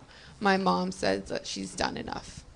She's tried enough. There's like these hints at backstory with your mom, like she's somehow been victimized in the past, not only by her parents but. Actually, by you guys. Well, yeah, I mean, it was really hard because my dad was, when they got divorced, it was a very ugly divorce. She felt like she was in a pageant to like compete as a parent. Yeah, parents do that. They feel like they need to compete. My mom felt like she needed to give us anything and everything we wanted, and then we my dad on the other end was telling us like, oh, your mom, she's a liar. She's, she left you guys. She left you with us, or left me with you guys. And then, like, things like child support, like your mom didn't give enough money for child support. And so, I mean, it's this really vicious cycle. Are you and your brother close? Kind of. Not really. Our family's kind of broken. It's all fractious. Yeah.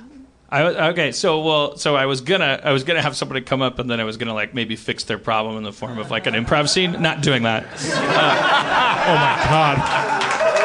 That would be. I'm pre-problematizing. Thank you. I wasn't entertained by the podcast where Lauren was just sitting there crying, and while you guys made jokes about the mythologizing her situation. But it's amazing that you can come up and talk about that and be like that open about it. Yeah, thank you so much for bearing that stuff. You're that aware of it. Thank you. I'm sorry.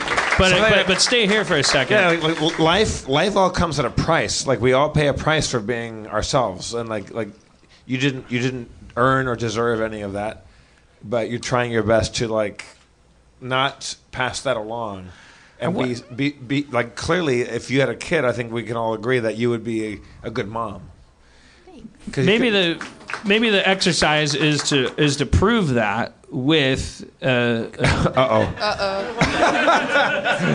scene. We'll do a radio play, improvised radio play. And your role, don't worry, you don't have to be like Johnny on the spot or anything. You can just say, like you'll be the matriarch of a family, and we'll and we'll just we're the kids.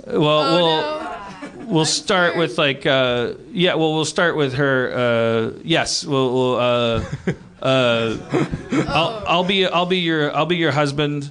I'm assuming when you foresee yourself having kids, you foresee yourself. I don't want to heteronormatize you or anything.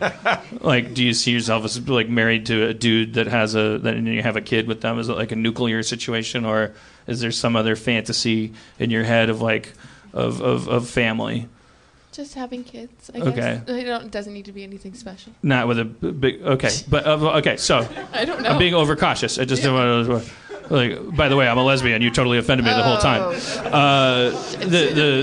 Okay, so I'll be your husband, and then we're at the hospital, and we just had our first kid together, and then we'll do like an Avalon type thing where we move through the ages. And you and I will grow old together and die as our family kind of continues, as they have a family of their own and things. And you and I will die of old age happy, assuming that that's part of the fantasy. Cool. Okay. All right. But right now we're 25. Lauren's World. Okay. Hey, baby. Did it hurt?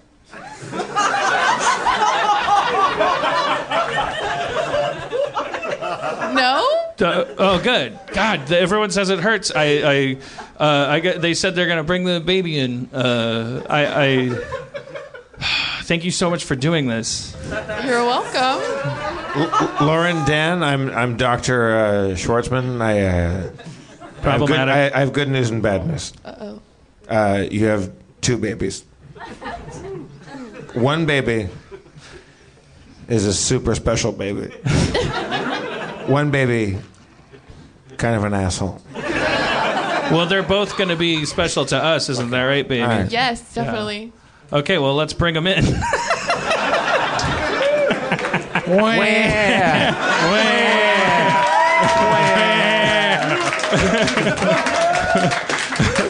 Well, they look the same. I think it's great that we had two babies. Mommy? Daddy? They're already speaking. Whoa, that's crazy. What?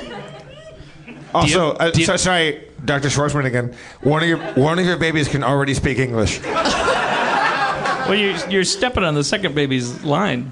Aww. What's up, you dipshits? Oh my God! What a mislead. It's the baby that could. Okay. Well, Dr. Schwartzman, I'm leaving you. You're on your own now. Yay!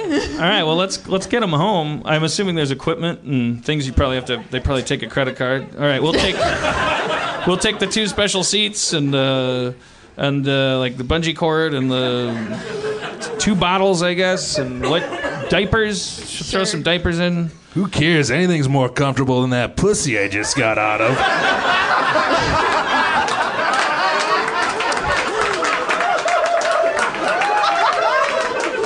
You know what? I just realized we haven't named them yet. Because I'm like, well, this one, oh my God, the mouth on him. Call me Tony. He picked his own name. Holy, he's so exceptional. Oh my God. And Name myself? Yes. Fucking dumbass. hey, whoa, Tony. Hey, sorry.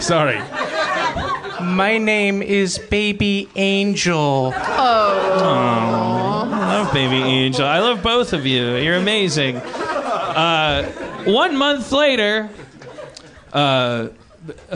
baby, the babies are making noise. It's my turn, right? I'll go. I guess I'll go see what's going on in the baby's room. Where? I got a fucking log in my pants. Help me out.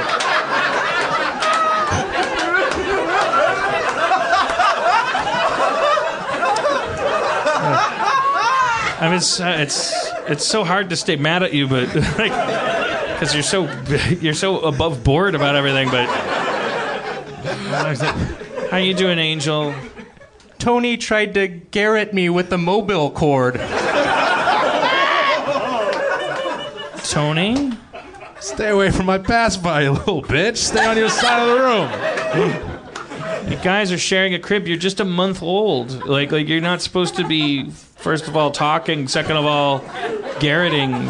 Third of all, understanding possession. We had hoped to avoid that. It's like a runaway train. Well, here, let me change your diaper. Come here, Tony. Sorry to announce I'm excited too, by the way. Jesus Christ. Rock soft. Daddy, why did you only circumcise one of us?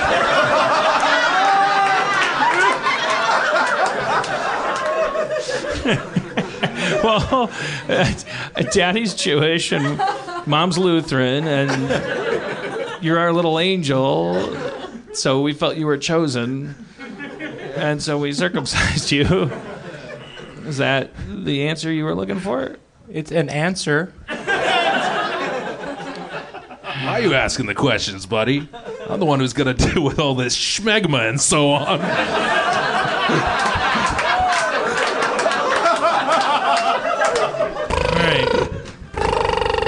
Oh, shit. It's 3 a.m. Hello? Is Lauren there?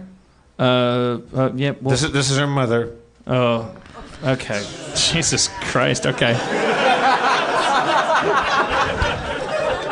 Put me on speaker. Well, I'm walking the phone to the master bedroom. Put me on speaker. I never liked you. I never liked you, Dan.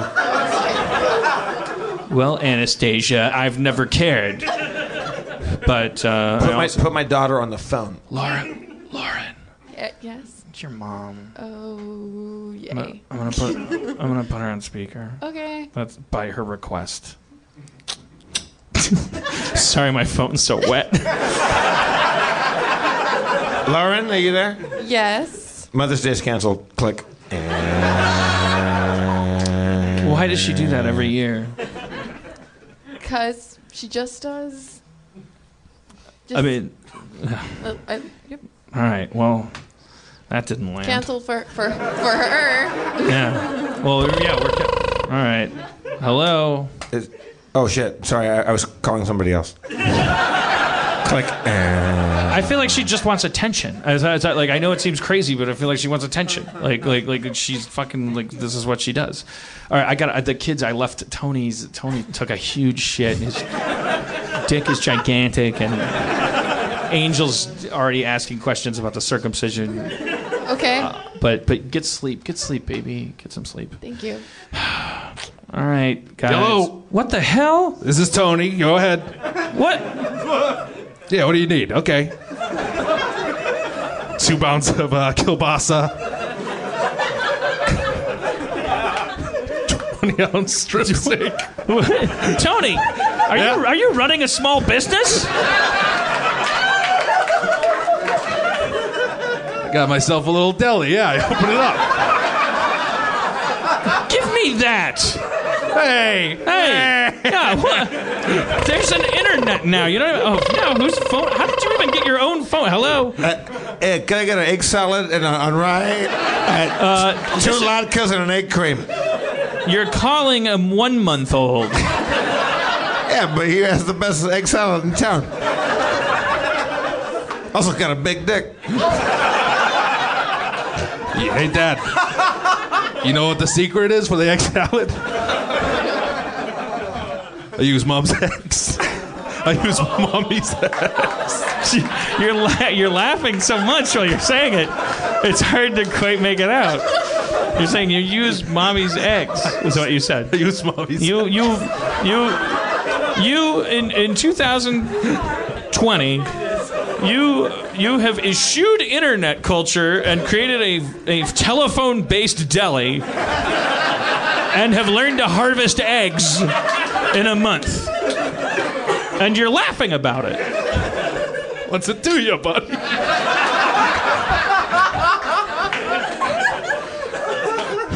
Angel, are you all right? Have you shit your pants? The doctor said one of us was special and one of us would be kind of an asshole. And I'm starting to wonder, maybe Tony's the one who's special, and maybe I'm the one who's kind of an asshole. No, that's what special people always think. You're going to be like me. You're going to be a writer. Hello? Dr. Schwartzman here. Angel Baby is he's the asshole.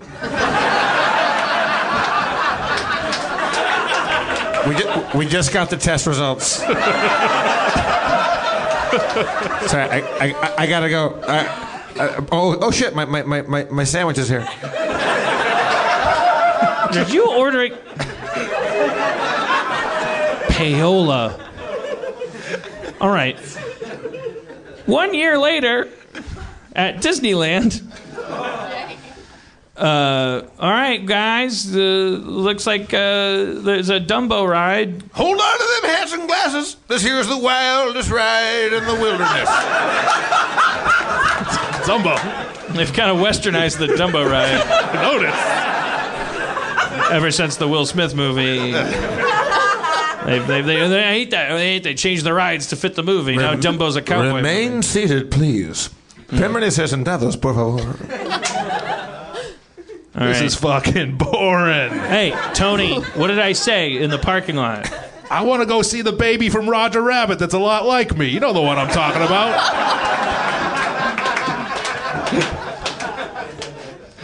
Just be quiet and watch the show that we're in, or the ride that we're on. What are you going to say, Angel, you dumb asshole? Tony told me that the real Splash Mountain is what happens to girls' pussies when he's around. Tony, what are you, a Comedy Central writer? You're 1 year old. Hey, he's gonna learn it sooner or later, you know what I mean? Lauren, Yes? can I see you for a moment? Kids, stay here, eat your cotton candy. Lauren, Yes? what if we left them? What if we just left Tony? You know, just imagine you and me and baby Angel. Just Venice Beach. Could get a trailer. There'd be like one of those oscillating fans. Tempting. But you don't. No. You're so supposed dedicated. to love them. Because you want to be a good mom. I want to be a good mom. Obviously. And you want to be a good father, right? Yeah, I do. Yeah. I do. But, I mean, we couldn't have predicted this. Life happens. Okay. All right. Thank you. You brought me strength. Thank you. Mommy? Daddy? Oh, hey, Angel. I snuck away from Tony. Oh. I have an idea. Let's leave him in a hot monorail car.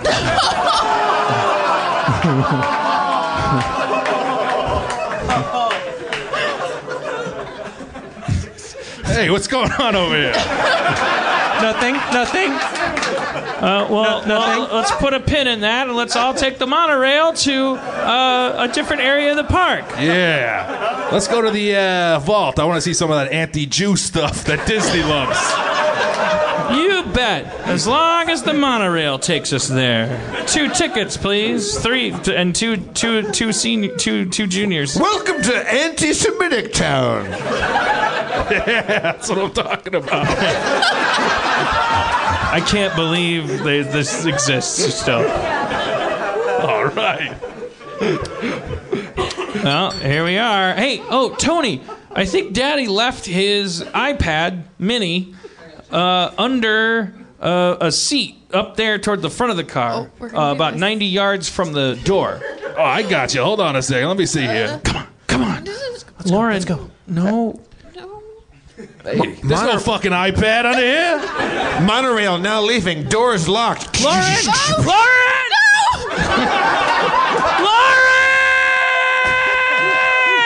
Lauren! All right, Angel, run for the parking lot. Your mom can raise Tony. Run!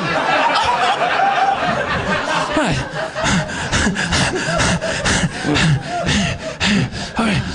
Keys! God damn it, keys! I only have baby keys. I gotta.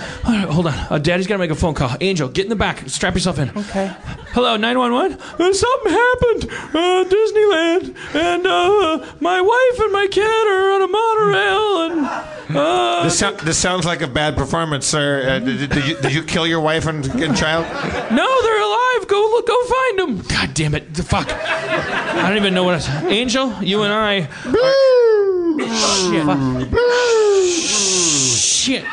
Fuck. Hey, let me out. Hey, do you know how fast you were going, sir? I was 0. I was parked in the. We're in the Buzz Lightyear lot. All right. On you go. What? Shit, I thought they were. Okay. Let's get out of here. Let's get out of here. Giraffe section? What the hell? We're gonna. Oh, God damn it. Oh, fuck. Do you know how fast you were going? Like 12. Correct. On you go.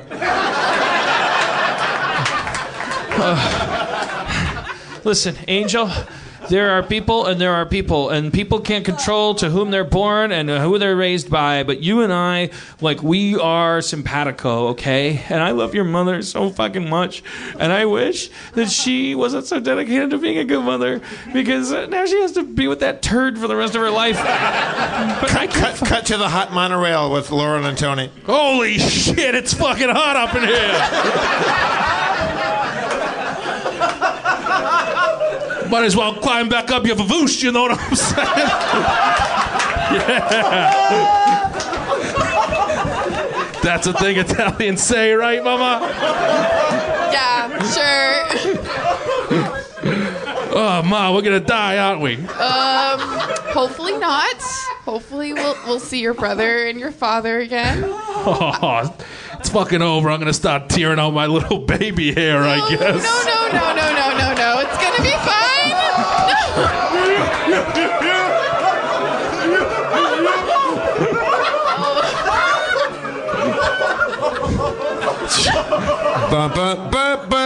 CBS News.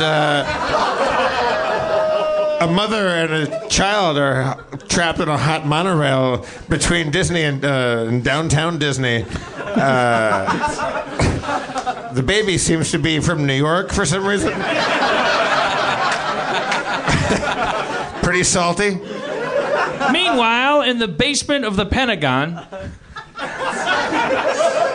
we close in on a hissing cryogenic chamber until, as the camera reaches the latches, they pop open. A familiar man leans forward, gasping for air. Someone needs help. It's Walt Disney. Mr. Disney, we told you that you wouldn't wake up until the year 2038. Well, that's where I second-guessed you, see? I designed my cryogenic chamber to also react to to scenarios of peril at my own Disney World. So are you aware that we have a hot monorail crisis going on? Corporal, I can't hear you over the sound of me strapping on this jetpack. Disney away! Can you read my mind?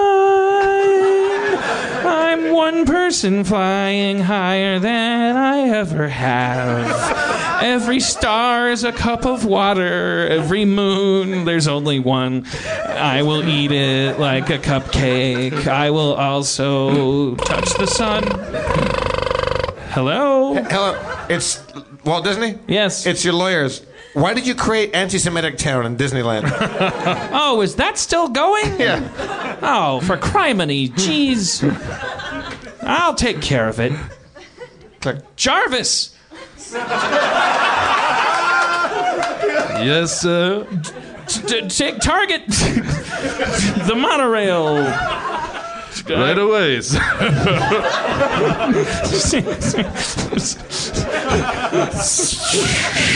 Let's pop a hole in this can. I'm snarky. Wow. Walt Disney, it's me, your enemy, Knott's Berry Farm. I don't even know who you are. Don't be a dick. I mean, we got Montezuma's Revenge. It's a pretty good park. Nope. Yes, I've heated up your monorails to almost unbearable temperatures. A mother and her son are about to die. Well, I guess we just need a little help from our friends, like the Frozen girl. Make it real! Make it real! Make it alive! I can't remember the song! Let it go! Let it go! Let it go! Make it go! Make it real! It's the copyright version! Make it real! Make it so! Now the whole monorail's cold as a Jiminy Cricket. Wait, we need someone to lasso that speeding monorail. Look, it's Woody from Toy Story. You are a guy I know. You are a guy I know. I got it. That'll slow it down to a crawl and eventually a stop. We can get that baby and that mommy out of there. And to help, if only there were just a couple of fish from Pixar's Fish movie, Fish. We're here. We got a special situation. I was so racing to the point of Randy Newman's songs are the same. I couldn't obey the rules of improv. I was like, no, I get it. I'm mine. I will eat when we get there, Randy's mine. Walter, you okay? No, sorry, guys. Now, could y'all just give me a moment while I go down into the monorail car and see to these two? I've always had a special place for dissatisfied customers. Holy shit, fucking Walt himself. What's going on? Well, aren't you an articulate little man? I pulled all my hair out. I look like Tony Soprano. It's a good thing. It's good. I'm happy about it. Young lady, is this your son? Yes.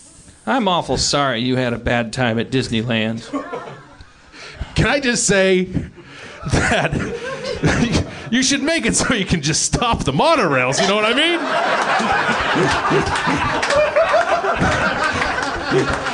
They also said you should make it so Anti-Semitic Town doesn't happen. I can't control everything. Those fucks! You need some of that stuff, you know what I mean? You can't problemize everything.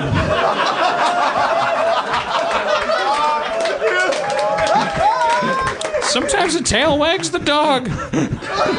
Speaking of which, what if I were to say to you, young man, that I had a special island where aggressive boys like you, who maybe don't fit in as much when held to the standard of humanity, can be more adorable when surgically augmented to be half animal? There are any Jewish guys over there or no? Sure, Dr. Moreau has changed his name to work in show business surgery. You know what? I'm in no matter what. Take me to that fucking island, Walt. Ma'am, what if I were to tell you that the best thing you could do for this child was to let him go to a special island where he'd be mutilated surgically? Rejoin your husband with the good child. Live out your days. But I love him. Well, what is love, really? When it's unconditional, then can't you just love a fire hydrant? True. Isn't all love somehow conditional? Aren't we therefore somehow accountable to whether or not we are loved? And aren't the people that get that the ones that become truly creative in an endless quest to make things, whether they be bad movies or giant theme parks, and just always just trying to get people to love us that didn't love us very much?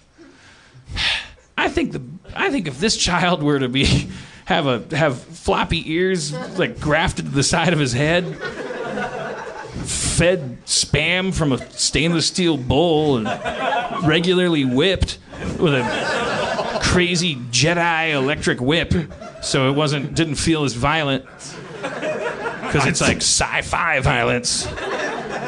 I told you, I'm fucking in already. You waiting for my fucking balls to drop over here? Let's go. I just want to make sure the young lady's okay with it. Well, if that's what he wants. Ma, I'm Italian. I'm pot animal anyways. Let me go. Yes, that is true. So racist. But so are animals. And we love them. Disney, Yeah. And Walt Disney turned into a rocket and took the baby Tony to a special island where he was never seen again. Lauren returned to giraffe parking, where Dan and baby Angel were still unable to figure out how to get out. Oh shit, it's your mother. Play it cool. Hey, baby. Hey. Hi, Mama. Hi. We were just coming to get you. We were going to pull the car around. Sure. You were. You know I left you for dead in a hot monorail.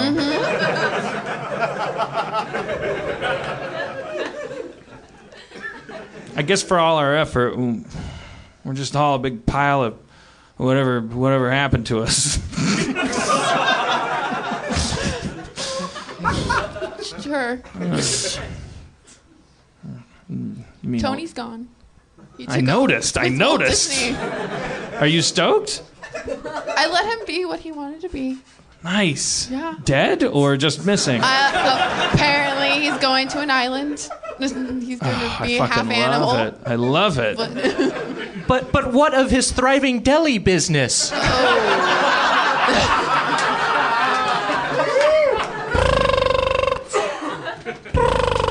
Who's going to answer that? I don't know. That's his phone. I'll answer.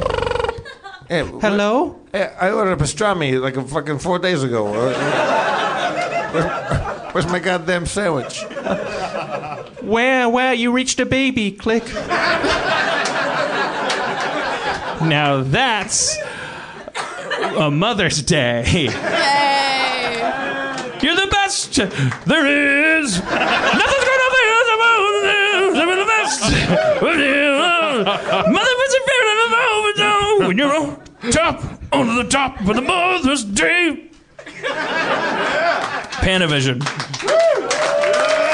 That was good. I think we got to the... Let's thank Lauren, everybody. Lauren. Thank you, Lauren, for sharing your pain. We fucking did it. We solved Mother's Day. We fixed Mother's Day. Right? Didn't we? Yeah. No. I mean, No, were you traumatized? I mean, I think we made it worse, didn't we? You're lonelier now than you were when you came up. no. Here's- I love this place. Here's what the Doughboys. Here's some shitty advice from us. tomorrow can be your Mother's Day. Bring her over some dinner or something, and you can patch it all up tomorrow if you'd like. That's what I was planning. It doesn't. The holiday doesn't matter, and bring her something to eat, and you guys will work it out, right? She seems like the type of mom that'll be like, "Is this a secret Mother's Day?" Yeah, she is. So cut you off at the pass. That's true. Yeah, not everything can be solved by food, I guess. But your podcast can. The Doughboys is on every Wednesday at 3 p.m. You don't have a time slot. No, thank you so much, Lauren. Is there anything else? We don't want you to be voicelessly railroaded by our mirth. Anything else? I don't know. I'm bad at. Mom? I don't know. My mom doesn't listen to this, but no. Do you love your mom? I love my mom. You must. I love my mom. I love my stepmom. I love my other moms that I consider mothers to me. My best friend's mother. Love her. Live with her now. All those mothers. Woo! All right. Props to all those mothers. All right. Thank you, Lauren. Thank you. You can. Thank you, Lauren.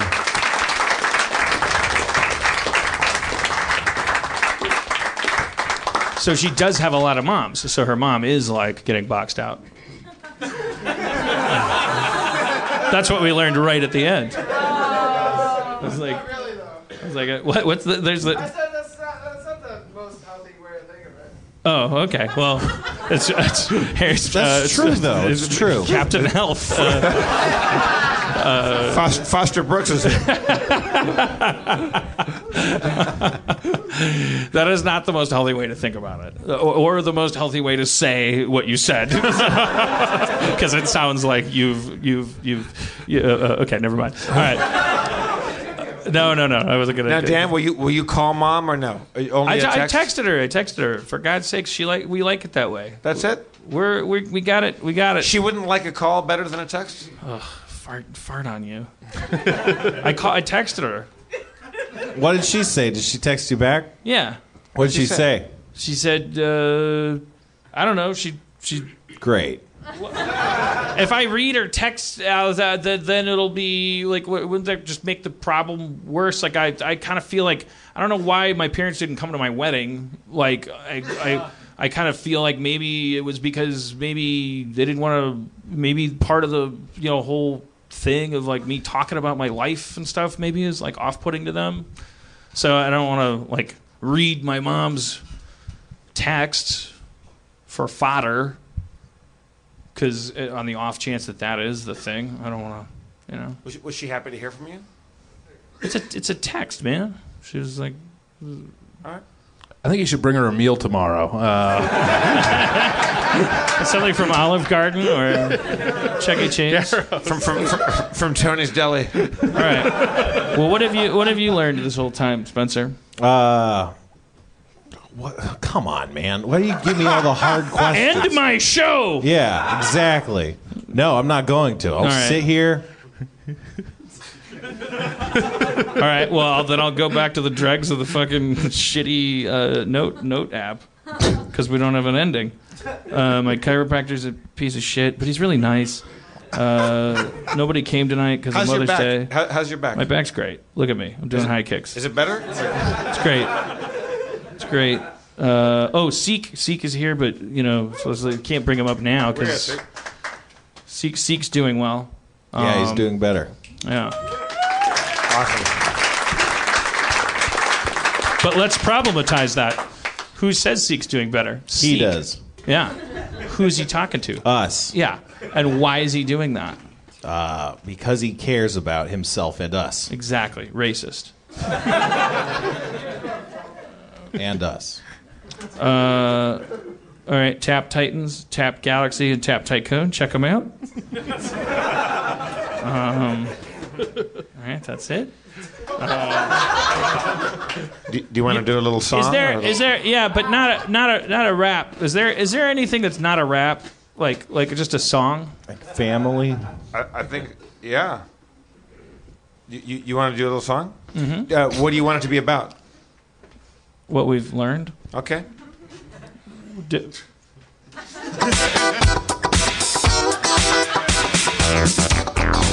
No, come on.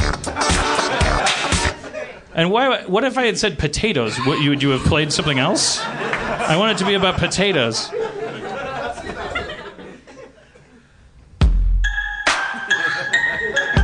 That seems like a rap. Okay, but that doesn't have to be. All right, I won't. Okay, yeah. Oh, here it is. Yeah. Yeah. Here we go. Yeah. This is called What Have We Learned by Dan Harmon and the Doughboys. What have we learned? All right. Yeah. All right. I feel like it's over. Okay. You got it? What have we learned? What have we learned? What have we learned? We learned That you gotta forgive your mama. Forgive that mama. What have we learned? All right, this isn't working. All right. Okay, all right. Yeah, here we go. Yeah. Slow it down. Yeah. This better be good. Keep it tight. Tell them what you learned. Oh, yeah. I'm gonna rip up your body.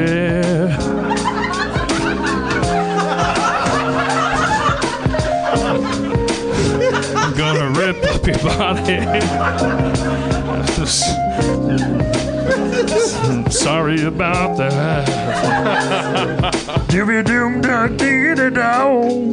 From the break of dawn till the avenue, till the street comes through and keeps going through the Lincoln Tunnel to the top of the tower. Gonna lay your body down hour after hour. Gonna go to 2nd Street in Lincoln Park. Gonna fuck your body till the day gets dark. Gonna put my penis inside of you, and when I'm done with it, you'll think I'm through, 'cause I'll declare it.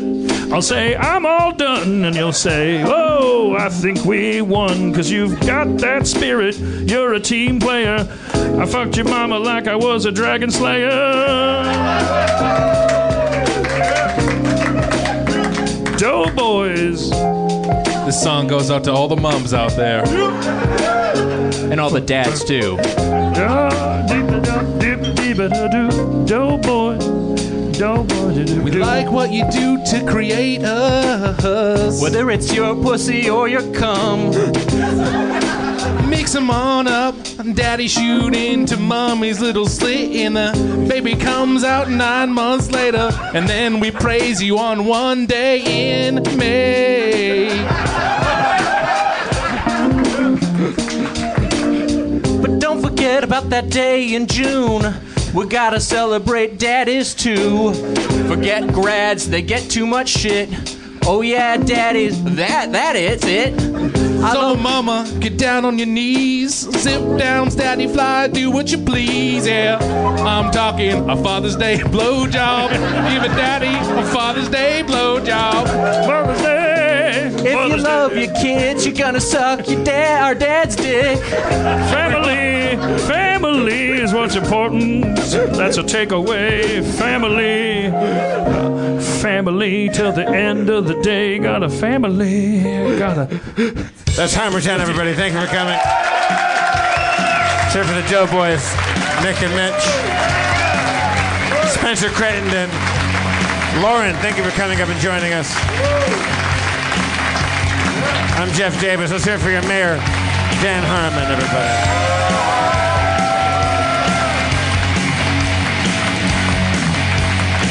Drive fast, take chances.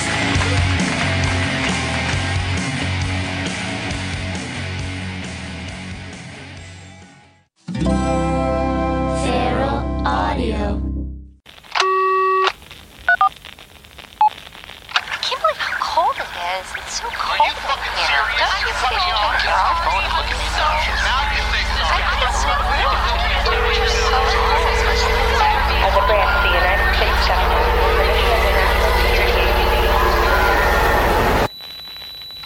As a branch of the United States government, it is the mission of the National Security Agency to assess and flag citizens of the country who may present a threat to its security. The NSA has clearance to wiretap by any means necessary. Tapped. Incidental recordings of private conversations from the files of the NSA. Now on feralaudio.com.